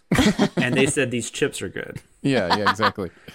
It is the hardest I've laughed in a movie theater ever. It was so funny. It was my so wife funny and because the it lasts whole theater forever. was rolling. And what's unfortunate in the Sins video, I don't think you can capture it because it really is one of those like awkward moment, silence kind of things that just lingers there because like he says this thing and he's so proud. He's so proud that they made this food. And by the way, it's Molesley, not Bagsley, but anyways. Molesley. Okay, so thank Molesley you. is so proud and he loves the king so much. you. And he's so proud that he's just like, no, that was us. And then he realizes he's not allowed to talk to the king. Like that's not something you're allowed to do. And just the look on his pretty face is so great. And then he's saved by one of the sisters who says, something about to tell him to do. And then he curtsies and slowly backs away. Oh, it's so It's great. the longest, most uncomfortable curtsy because he just like slowly lowers himself down because she's like Molesley or whatever his name is. The king just addressed you, and he's like, That is people Yeah, it that was haven't good. listened to our Patreon episode won't It get was this, good. but that is an example of a scene that works probably better in a crowded theater. Oh, Yes. yeah. The place was dying. Yeah. It's so well done, and yeah, that's my favorite moment in the movie. I was really happy to see a send-off for that. So anyhow, Very that's all nice. I have for Downton Abbey for now. I've got more in my keeping tabs. Hey, podcast peeps, it's me again.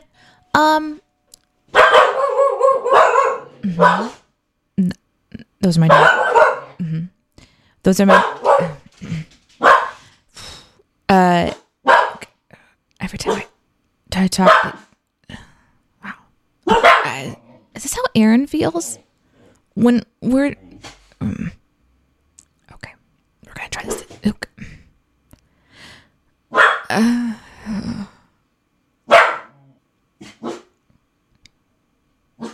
I just wanted to tell you about the survey again, which is at cinemasense.com/BTS. So go fill it out. All right, well, let's get on to it. Let's do keeping tabs. The internet is a communications tool used the world over where people can come together to bitch about movies and share pornography with one another. Oh, jeez. This is the most public yet of my many humiliations. We're just going to tell a story from putting together content for the week. Danae, you have teased us long enough for 5 seconds. So what was your keeping tab from Downton Abbey? I literally spent 20 minutes trying to research ducks kicking underwater. Thanks, Downton Abbey. Because there's this comment that's made, a royal is like a swan on the lake or a duck on the lake, grace and serenity above and demented kicking below. And I was like, oh my God, ducks have demented kicking? I've never thought about this before. Let's go look it up. And I have to tell you, it's just not that interesting. But there are videos of ducks from underneath just swimming. And it's actually kind of calming and peaceful. It's definitely not demented. It's just kind of like, oh, cool. Look at their little bodies go. Look at those little legs. So they were talking about like how they swim, like they were calling the way Yeah. they kick their legs when they swim as demented. I don't even think about guess. ducks having legs. Obviously they do, but like you usually don't see them because they're in the water. They're down there near their cloaca. They're right, in the same area. No, I love that you send this because this is one of those common, I guess it's not a metaphor or phrase or whatever that people use about, ducks look so serene on the lake, but if you look under the water, it's craziness down there. And you're just like, no, it's actually not. It actually feels pretty serene and nice. And I didn't find a ton of videos on YouTube, but I watched multiple enough to be like, it is not anywhere near demented. Because Demented kicking demented sounds is so like- excited. Well, demented is like 5 kids. Yeah, it's like kids in a pool. That's demented kicking, where Yeah. they're just like, I I also the narrator Go ends ahead. it with, "Where's my demented kicking?" Yeah, I loved it. I I wonder if the also looked up, director was saying that. thanks to a comment, I also looked up Machiavelli and Caligula, and that was disturbing. Oh, sorry.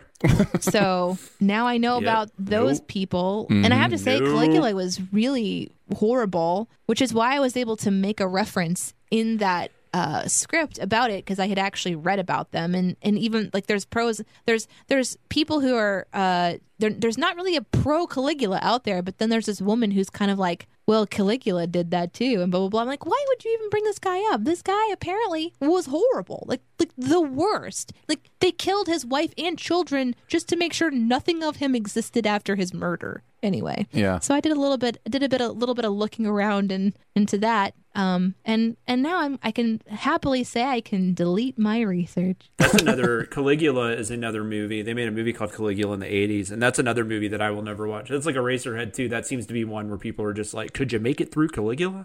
Not even going to try. Yeah. Don't recommend And I've heard that one something for you, about a Danae. hot poker being placed somewhere that you don't want a hot poker to be. That was enough. I'm not Yeah.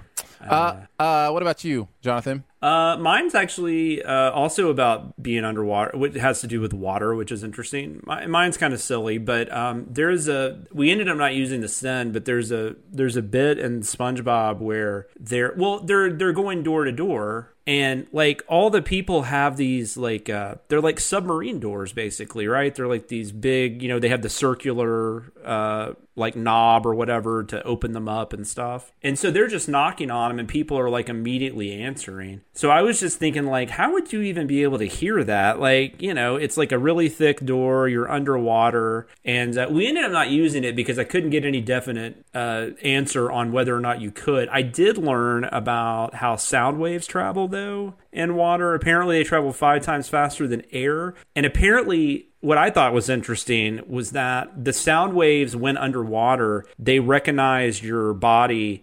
Your body might as well just be water when you're under it, I guess is the best way to put it. Because, we're made up of so much water and everything. So the sound itself actually vibrates behind your ear off of your skull.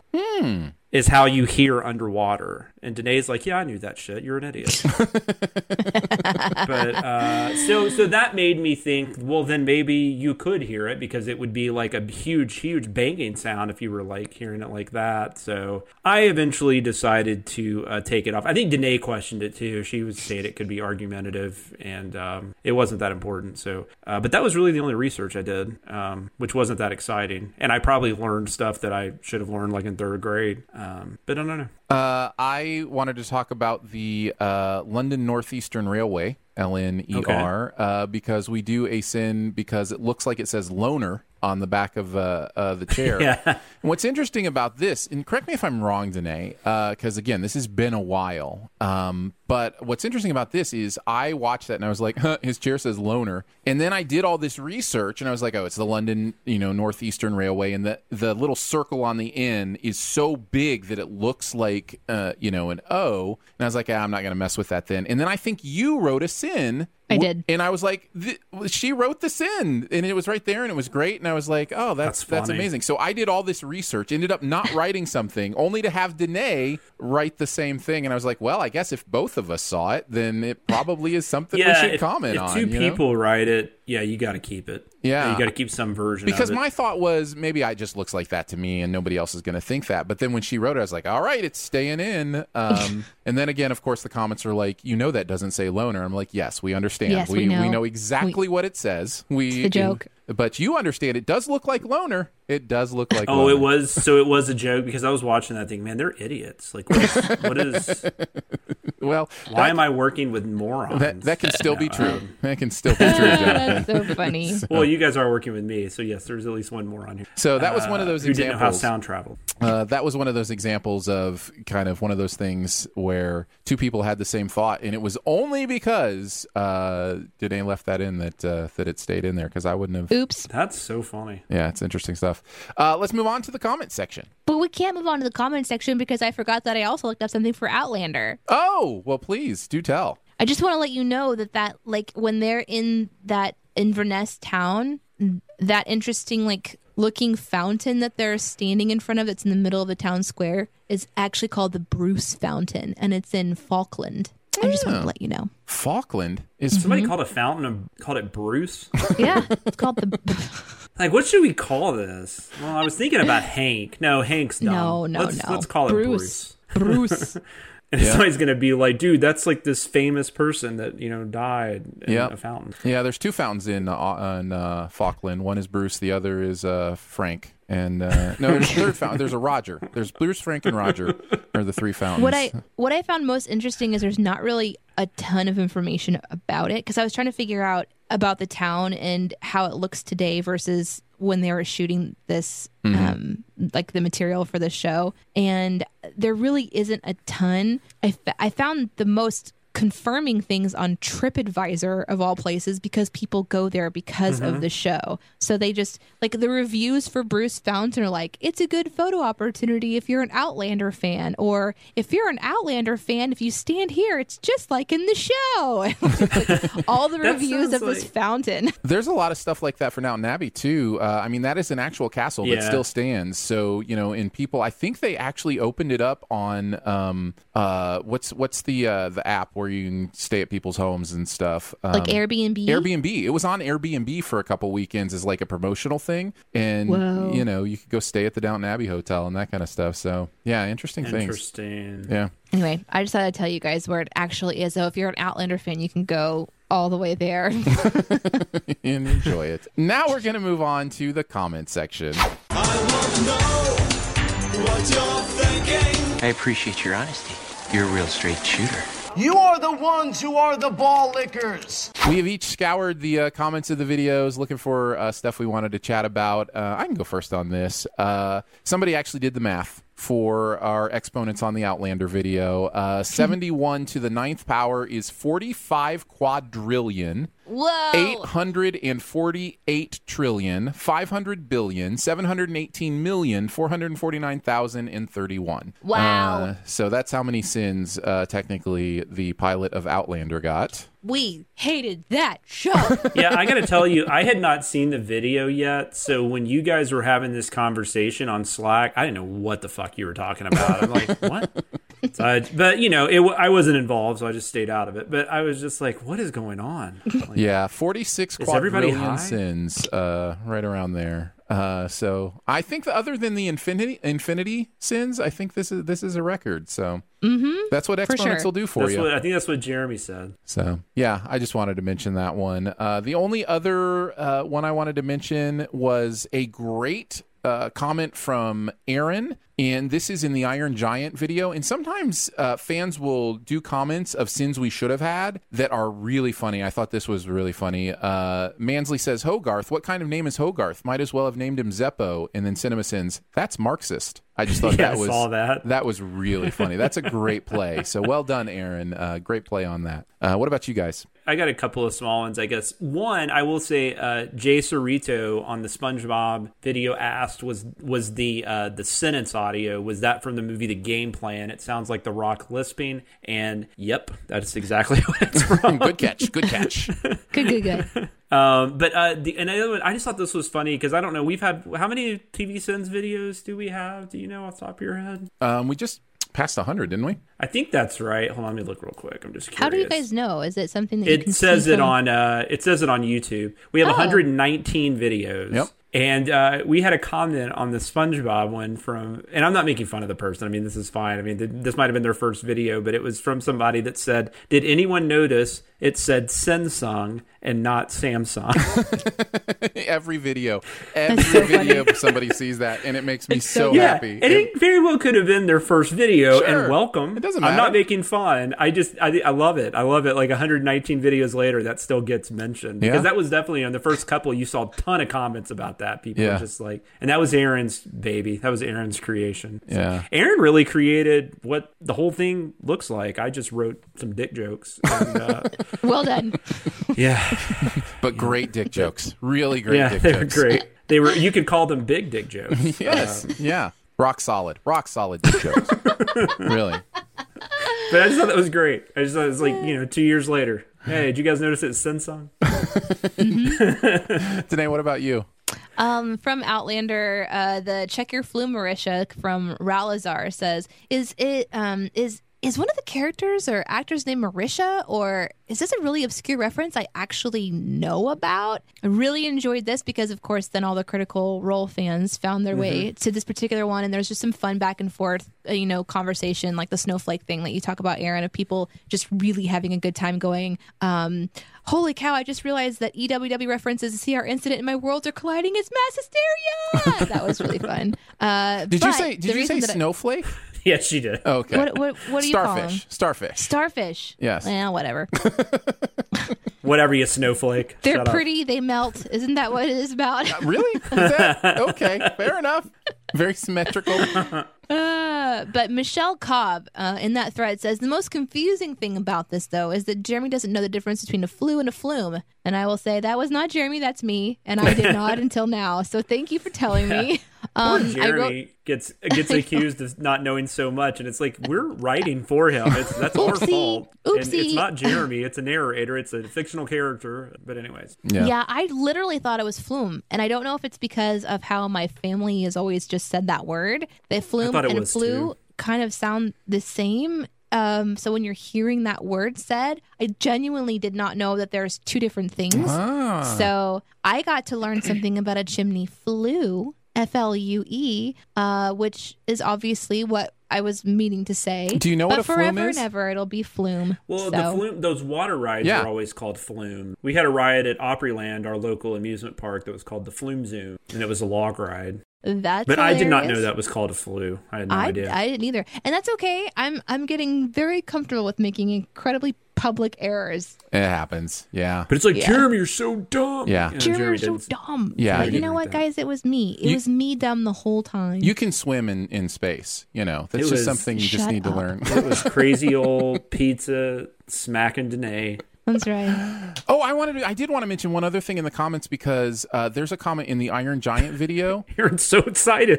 No. I love this kind of stuff. I am excited because there was a comment in the Iron Giant video about the history will judge your actions and their outcomes, not your motives. Like that sin in the video. And the comment was like, oh, that's really kind of deep and interesting for Cinema Sins. And then there's like 20 comments of discussion on this concept of, where morality comes from. And is it, about what your actions, your intentions are? Or is it about what the outcomes are? And it's just, I just was like, this conversation is happening on a CinemaSins video. This is amazing. So I wanted to mention that too. It's kind of fun.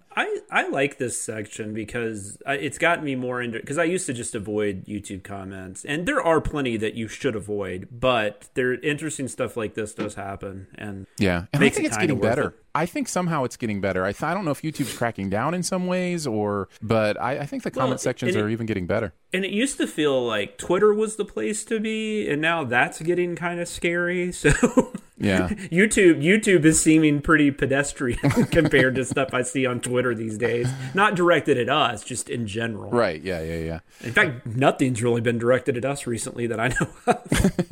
There's too much else going on. Nobody cares. Oh, just wait. It'll happen. Yeah. I'm sure. Oh, I shouldn't have even said that. Knock on fake wood. All right. Knock on fake wood.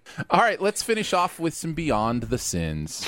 To infinity and beyond. Somewhere beyond my wild history. To boldly go where no man has gone before. We're going to chat about something else from the pop culture world that we've seen recently, and Danae is going to start us off. What you been watching or doing or playing or whatever? I have not been watching very much. I kind of went on my binge of when I was packing up and getting everything finalized, and now I'm unpacking, and I've not really done a lot. So I've kind of been playing some games, but not I thought really. it was going to be unpacking was going to be your Beyond the Sins. Guys, unpacking is so fun.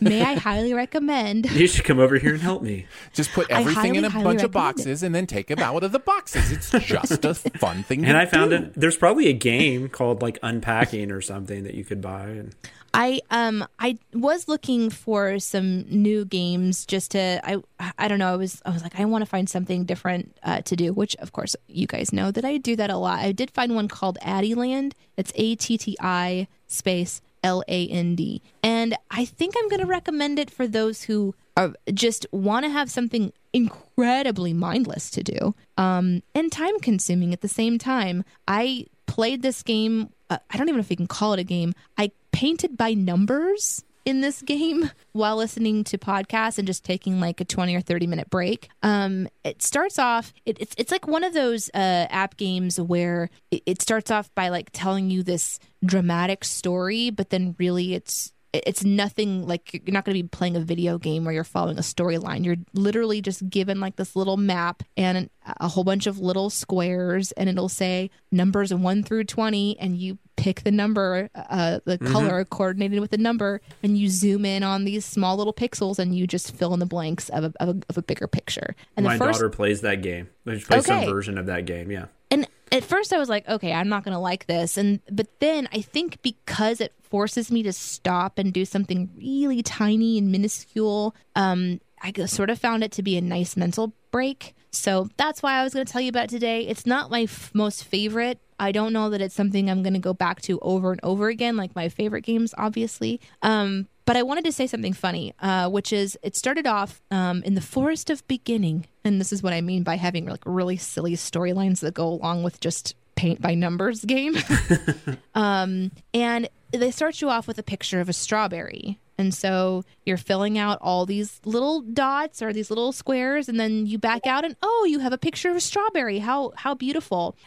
You're complete. Great. Next one. The next one, I'm going to call it a map. The picture that you're doing was like 70 times larger than the strawberry. And it was like going from beginner level to maximum level in 12 seconds. And it really blew my mind, but it also ignited this sort of challenge accepted part of me to figure out, how am I going to do this? Am I going to do all the ones first? All the two? Like, am I going to go progressively, or am I going to go section by section and just sort of zoom in really close and then just kind of go across the bottom? And so I don't know. It's an interesting little escape in case you want to do something mindless. Again, this particular one that I'm checking out, which I do like, and I do have simple ones and complicated ones. So you can do a picture of an apple, and then you can go back in and do this Forest of the Bear or whatever it's called.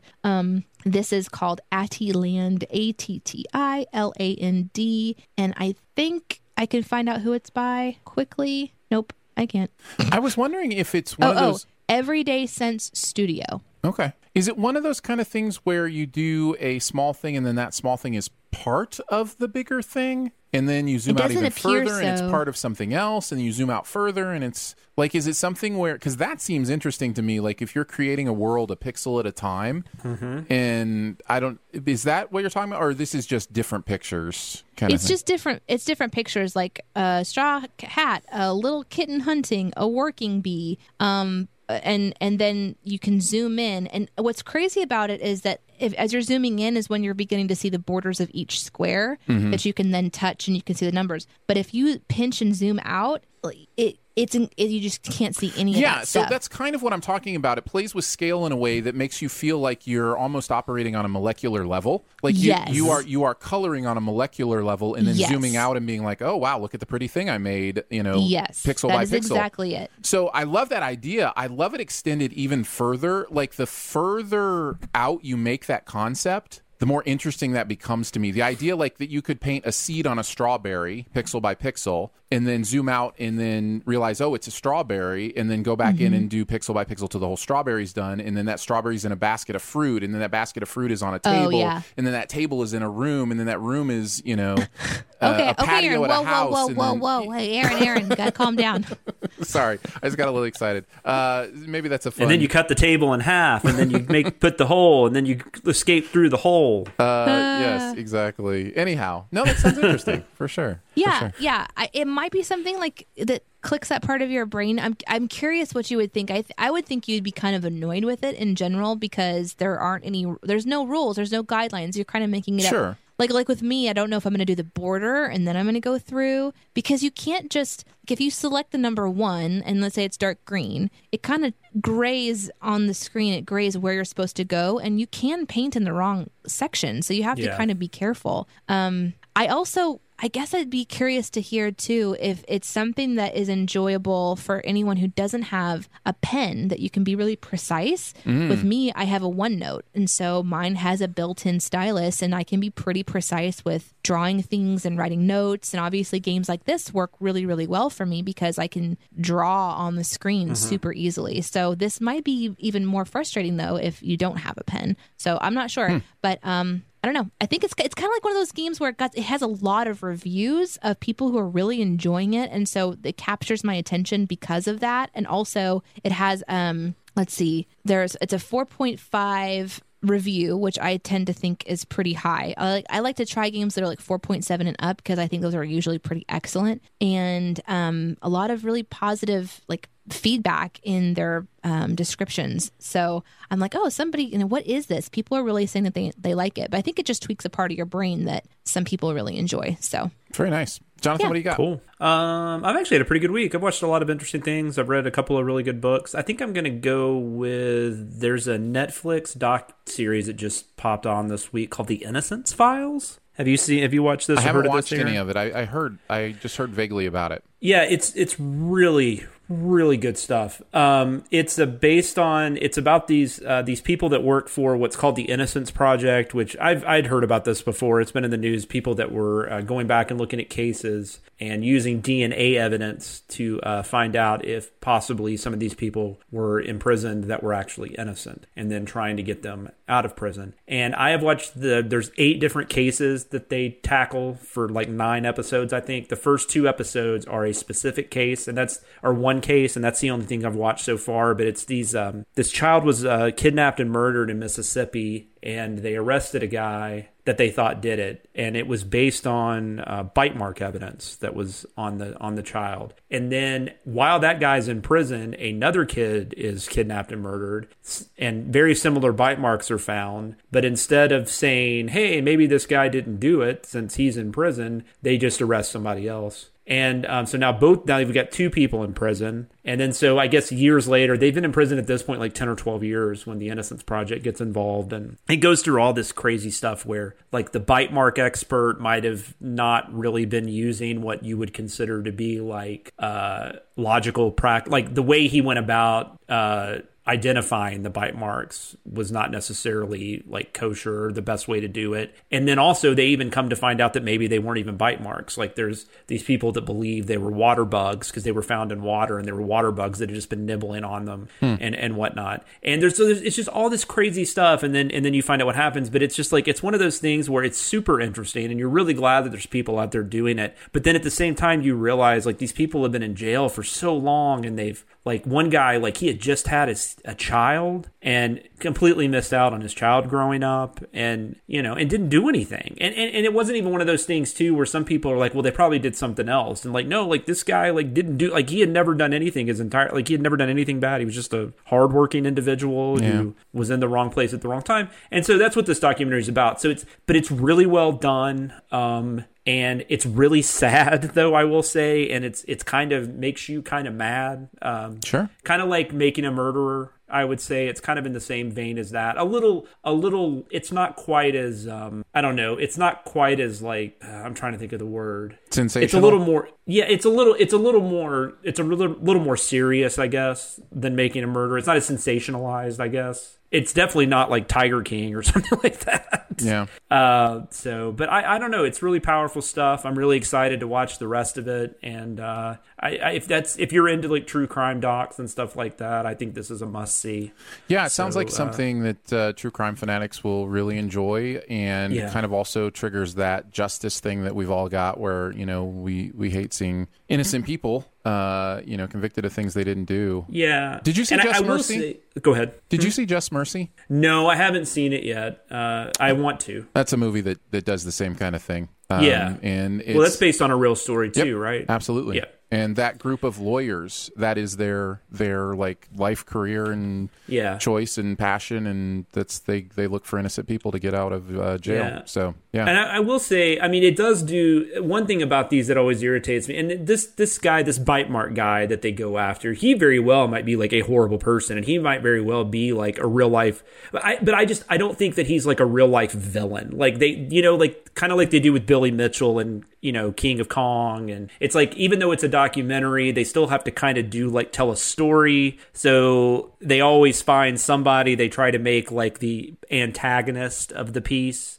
Sure. So that gets that's a little too much at times. But I mean, based on what they're telling you, what he's doing does not sound good. Like, I mean, I'm curious how many other people, took his information and then, made an arrest or whatever. But it's really well done. I mean, okay. It's high recommend. It's called the Innocence Files. Innocence Files. Yep. I'm going to talk about something that's a bit strange because I don't actually know if you could watch this. I don't know if it's streaming anywhere or whatever, but I've had it on my DVR forever. I finally got around to, and actually this was like a month ago, I finally got around to watching the Crisis on Infinite Earths storyline between the CW DC shows. So like Supergirl, Very The cool. Flash, Arrow, Batwoman. No, wait.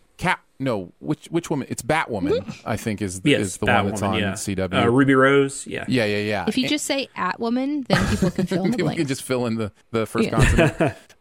So yeah, and then they take all those shows and they do crossovers every season where every show has one of the episodes, and so there were 5 episodes this year, and I'm telling you, I loved it. Like, and I only watched The Flash. All right. So, like, I'm not even watching the rest of these shows normally. I'm just watching The Flash. But when it comes time for the crossovers, I genuinely enjoy them. And this is the best one yet. And I think the reason it's the best one yet is because they really leaned into kind of the kitschiness of it. And so you've got sections with, Tom Wellington from Smallville is playing one of the Superman, and you've got, I'm sorry to spoil anything, but again, it's been out for a long time. They advertised that, though. That I don't think that's a spoiler. And Brandon Routh, who is on one of the CW DC shows, plays Superman again, and he was Superman in the movies. And, I don't know. I was just really impressed with how fan servicey they were able to be, and at the same time have enough fun with it that I was still interested, even though I never read, the comics or anything like that. So I think DC actually has a pretty cool expanded universe, but it's on television. It's not at the movies. It's on television. And it's because it kind of sounds almost like, now granted, Crisis on Infinite Earths was written before the Spider-Verse stuff, but it does sound, that's kind of like the vibe. Yes. Like it's almost Spider-Verse-y with, they have all these different people from different realities and whatnot. Well, I will say CW has an app. And you can watch this like on Roku and stuff like that too. That is free. You don't have to have a cable subscription. You do have to watch ads, but they do have it's CW Now, or not CW Now. I think it's just CW. Okay. So you should be able to watch them on that. I don't know how far back the episodes go and how long they keep them on there, but that would be an option. The biggest jaw-dropping moment for me is there is a cameo by the movie Flash in this. His name just slipped my brain. Who plays the Flash in the movie universe? Oh, if you had not asked me, I wouldn't know. Right? It's one of those things. But yeah, he meets up with, the Flash from the TV show, and it's just like they're willing to go there. And I love that. Like they're willing to say Ezra Miller. Yeah, Ezra Miller, is in this for a hot second. And you're just like, wow, they actually went there, And I really dig the stuff that they're doing on this and had a good time watching it. So well, and that's interesting too, because I remember there was a story at the time that the guy Justin, who plays the Flash on the TV show, now we're gonna Grant Gustin. come up with his Grant Gustin. Yeah, he was not he was a little maybe hurt that he wasn't even approached, and, right? That kind of thing. So that's really cool that they did that or were able to get that done. Well, I really enjoyed it, and if you're a DC Universe kind of fan, I don't know how it's not something that would at least appeal to you in one some way or another, because it's really fun. Yes, it's CW cheese and soap opera-y and all that stuff the CW is known for is in there. What? That's weird. Yeah, they've got the bingo cards for sure for some of those shows. Yeah. But I also like that it had a lasting impact on all these shows going forward, because basically the storyline is the infinite universes were being killed off one by one, and now there really is literally only one universe that they know about. There's only one. There's no multiverse anymore. So now Supergirl, who was in a different universe, is in the same universe as the Flash now. So they're all actually on the same Earth now, which I thought was really cool as well. I thought they had already done that, though. I thought, because I know when Supergirl was on ABC or whatever, that's how they explained it, was that she was on a in a different reality. Yep. Because the Flash was actually in one of those episodes where he went to a different multiverse. But then I thought when they moved it to CW, she became part. So I didn't know they had kept it separate. That's interesting. Yeah, now instead of Earth 1 and Earth 5 and Earth whatever, they've just got Earth Prime. So are they actually but they're not in the DCEU, right? They're still keeping Well, that separate. I mean, technically no, but also Ezra Miller was there, so like, that's interesting. It is interesting. It's crazy. So maybe they're just leaving things open in case, because I mean, I don't think the film, they're not doing whatever they were originally doing with the films anyway. So anyhow, thought I'd throw that out there, even though it's that's kind really of cool. No, I want to see it. I've really wanted to catch up on all the shows before I watch something like that, but I don't know when I'm going to get to do that, so I might just break down and watch it because it sounds very cool. Yeah, and again, I don't watch any of the other shows other than Flash, and I had a great time. So there you go. Well, that's going to wrap it up, guys. That's going to do it for Behind the Sins this week. Don't forget to make sure you are subscribed. Go ahead and leave a comment or rating as well. Hang out with us on Twitter. We're at CinemaSinsBTS. I am at Aaron Dicer. She is at Danae Says. DENEESAYSC. I was ready, and you didn't think I was. And he is at Sam Loomis 13. So for Jonathan Watkins, Danae Hughes, and myself, we'll see you next week. Thanks for listening. Send any feedback to behindthesinspod@gmail.com. And be sure to subscribe or message us at Twitter. And be sure to visit cinemasins.com. Why don't you turn the headphones down on the board? I don't know how. Oh. Yeah. Okay. Not only do I can't find the control of it. Okay, so there should be something. It's like a little turn knob. I think it's in the lower right-hand area. Okay. By the main stuff there should be something that says like phones or something like that. Yeah. That should be your headphone volume. Okay, so that's exciting because I could not figure out how to turn it down. And okay. Hey, can we just take a second and just say I haven't used that board in maybe 2 years, and that I was able to direct you to exactly where the headphones knob was? like, I don't know. Can we just like a little pat on the back here? Like, that's pretty impressive. Way to go. I was just thinking without video, because you two are obviously in two different locations. When I hear you now, it's almost like you're both on my shoulders, like like an angel, and maybe a slightly less of an angel. I wouldn't think either one of you were a devil, but I'm pretty sure Aaron is in disguise. Yes.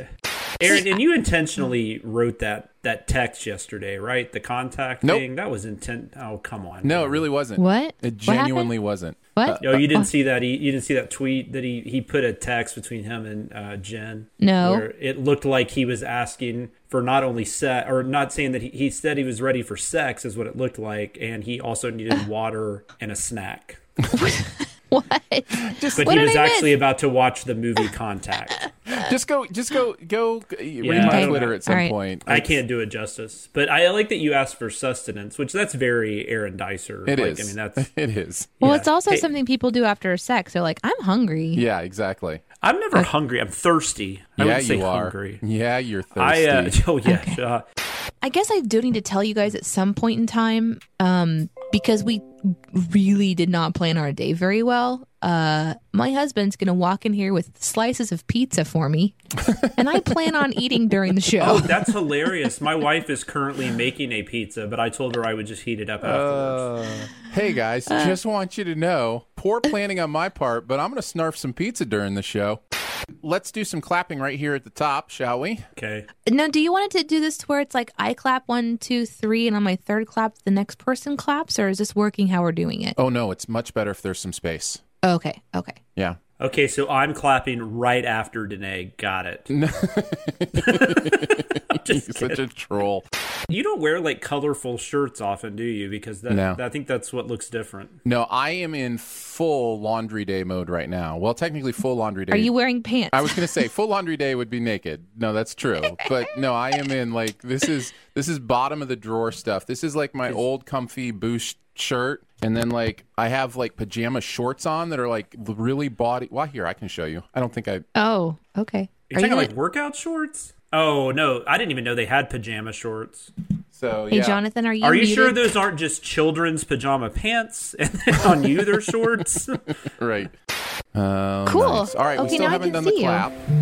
Whoa. Oh, what was that? Whoa, what was that? I don't know. That was crazy. Is that somebody's computer? I don't. I don't think that was on my end, was it? I don't know. What did it sound like? Did it sound like static or rain or something? It was pretty crazy sounding. Yeah, for a second there. Oh, I just heard like sounded like a shower or something. Like it was. Like, Yeah. it was Yeah, like, me too. Yeah, I mean, Right? I urinated, but I don't think that was it. Danae, clap first, please. All right, Jonathan. Oh, it's a beautiful thing. It's a beautiful thing. I'm so confused how that. But I helps. didn't clap right after Danae, so it's gonna be. It's not gonna work. I literally do not understand how this works, and I don't think you should try to explain I it don't right understand it. I really don't understand. What are because you did it last time. You did it at the end. So how did that help you? Okay, well, how about a little lesson in audio, shall we? Basically, all it is it allows me to take the audio you send and match it to the audio I'm recording from Discord. So I have those claps on my end. You have those claps on your end. Oh, you're recording on your end. Yes, and so You're recording our whole conversation? Absolutely. It's. I wondered. So we do have a backup. We've got a backup. Yeah. So if, how are you recording it? now the issue becomes just the same way I recorded it before. I just recorded into Magic? a separate. The board sends it through a separate channel. Yes, magic. Yes, exactly. I'm so old. My bones are aching. Aaron freeze, or is he just not moving? Oh, I see his eyes. That was weird. You really did look frozen. Don't do that. You legitimately. Oh, you my did that God. on purpose. When those eyes. You did that on purpose. No, he is. Stop it. You're such a troll. Oh, that's really fun. All right, so we Is got to it? redo the claps because I got to clap right after Danae. Yeah, right. So, Danae, you were kind of rushing up against it, huh? Did you get enough prep done? Still I'm working pretty on much it? prepared. I'm as prepared as I can be. Okay. Yeah. My kid Did you watch joins- the extra 2 CinemaSins videos? Shut up. I'm learning. Here's how I know when to take Jonathan seriously. Never. Hey, Aaron, did Jonathan just cut out for you? No, Okay. I think you're having internet issues on your end. Yeah, because you haven't cut out completely, but like yeah, you've you're kind of like struggling. Your like internet's split struggling. second you've frozen. But you're doing okay right now. Okay. I don't know if you need to prioritize that machine on your mesh. Yeah, how do I do that, though? Do you have the app? Can you be more specific? The Google Wi-Fi app. I don't think so. Okay. Do you have Candy Crush? Right? The answer to that one's no.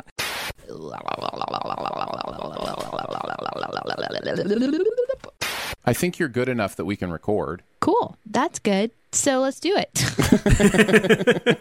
Let's make contact. I mean, watch contact. I mean, cleavage. Yeah, I'm just saying, if we're going to break this And there's coronavirus, not- this is why. You need to come over and fix my Wi-Fi. That's worth it. Everybody's great. Everybody's great. Everybody's happy. We're all in a good space. We're all ready Can to I go. tell you what's happening right now, Jonathan? Here's what's happening. Aaron has worked with me for a very, very long time. He knows that I'm not happy.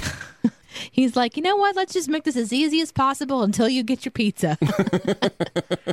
I'm really excited. My dad kept my old tricycle from when I was a kid, like the little old red tricycles, and he took it all apart and wiped it down and made sure all the gears and not the gears, but all like the connections and everything are working, and he lubed it all up or whatever you're supposed to do, and he's bringing that over, so we'll be able to have the tricycle. And because we don't have hardly any furniture in like our living area, she'll literally just be able to drive around her tricycle in the house tomorrow. Oh, that's and, cool. No, and it was my trike, so that'll be fun. It's very The Shining. Very Overlook Hotel. Oh my God! Thanks for ruining that, Aaron. Appreciate it. You know what? It's also, it's like very the ending of The Mist. That's what it's. Damn it! You got it. I experienced my first crushing. Like, I don't know how to describe it, where I saw what other people were voting on for these better movie options. And I was like, what's wrong with you people? Yeah. Wow, that's not like you. That's I know. not something You should care definitely about. send Chris a bunch of awful messages because he loves getting those.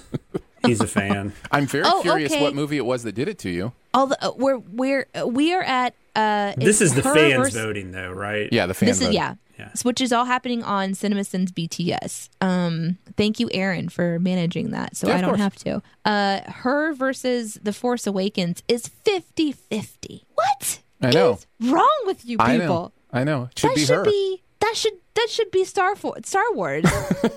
Like, anyway, I voted for her. Sorry. Yeah. No, that should guys. absolutely be 80-20 her. you I guys thought are it nuts. was. I thought it was really. I thought No, her it's was 50-50. winning at one point. It's literally 50-50 right now. I can't believe The Force Awakens might beat her. That would be so wrong. I mean, The Force Awakens is fun, but it's like amazing. It's a really fun movie, but that wouldn't be like in my top 50 for the decade. Oh my goodness, she cares. I love this so much. This is so exciting. And I love that you love The Force Awakens. It's so frustrating. And here's the thing that's interesting about conversation. Just because I voted for the other one doesn't mean I hate her. Right, I actually saw her. I think I saw it with you, Aaron. Yeah. Did we go to the theater? No, I showed you the screener. Yeah, okay. So, I mean, like, it was super interesting and different and unique. But, like, that was... Star Wars is so entertaining. It's just like all these jolts of excitement. And her is just kind of like, well, this is strange. Wow. Look at that. But that look at the futures. Look at the future's version of movies to fashion. compare. That's so bland and boring. Oh, I suppose technology can do that, but I mean, like, oh, well, who cares? Oh, you're falling in love with a machine and you're masturbating. Fantastic. This is a really interesting... What an interesting thought concept. Star Wars is Star Wars. How is it not even win? Like, I'm so confused. Sorry. You're probably in the majority. No, I'm not. I'm only 50% I gotta represented. say, I am full on loving this version of Danae. I hope you descend into pop culture fandom in a way that you've never experienced before. My pizza's here. Yay! It is pretty awesome. Pizza. Hey, what's up, man? Here, look, they're right there. Hi, Justin. Hi. Live? I mean, I'm not on the show. Hi. Hello. Hello. We heard from Iris in the outtakes last week. Now we'll hear from Justin, and we'll debate who's. Does he have a Goo Goo Doll shirt on? Hell yeah, he has a Goo Goo Doll shirt on. You know that story. Yeah. Hey, Aaron, while I eat my pizza, why don't you tell a story? You know that story, right, Jonathan? The Goo Goo Doll story. Maybe. I don't know. Iris was conceived on the night that they went to a Goo Goo Dolls concert. Oh, you know what? I believe I do know that story. Mm-hmm. So that is God. That's why she's named Iris too. Yeah. Oh, I didn't even think about that. Yep. There you go. Are you guys actually really big Goo Goo Doll fans, I hope? Or just that song? I mean, I think Justin's probably a bigger fan. I mean, they are now. I'm not really like a fan person, so that's a hard question for me to answer. I don't know that I can name another song. I think that they did that City of Angels song. What was that? Iris. Was that Iris on City of Angels? Is that the I Don't Want the World to See Me? Yeah. Is that Iris? Yeah. Oh, damn. Is that the City of Angels song, though? Yeah. Okay, I thought you were just fucking with me. No, man, I'm not you. Okay, that's the only song I know. Yeah, you don't joke with people. That's right. I never joke. I'm so serious. Oh, thank you, Lord, for pizza. Let's do this. Let's go ahead and do our bonus episode while Danae is eating pizza. Wow, that was loud. I'm so good. We'll do our bonus episode while you're eating pizza. So for the CinemaSins members, they can get the full Danae experience. Mm-hmm. Does that work for you guys? What is it? Enjoy all your favorite sports like never before at BetMGM. Sign up using code Buckeye and receive up to $1,500 back in bonus bets if you don't win your first bet. When you register with BetMGM, you'll get instant access to a variety of parlay selection features, live betting options, and the best daily promotions in the business. And with BetMGM at your fingertips, every play and every game matters more than ever. Place your money line, prop, or parlay bets with the king of sportsbooks today. Sign up using code Buckeye and receive up to $1,500 back in bonus bets if you don't win your first bet. BetMGM and GameSense remind you to play responsibly. 21 plus and present in Ohio, subject to eligibility requirements. Rewards are non-withdrawable bonus bets that expire in 7 days. Gambling problem? Call 1-800-GAMBLER in partnership with MGM Northfield Park.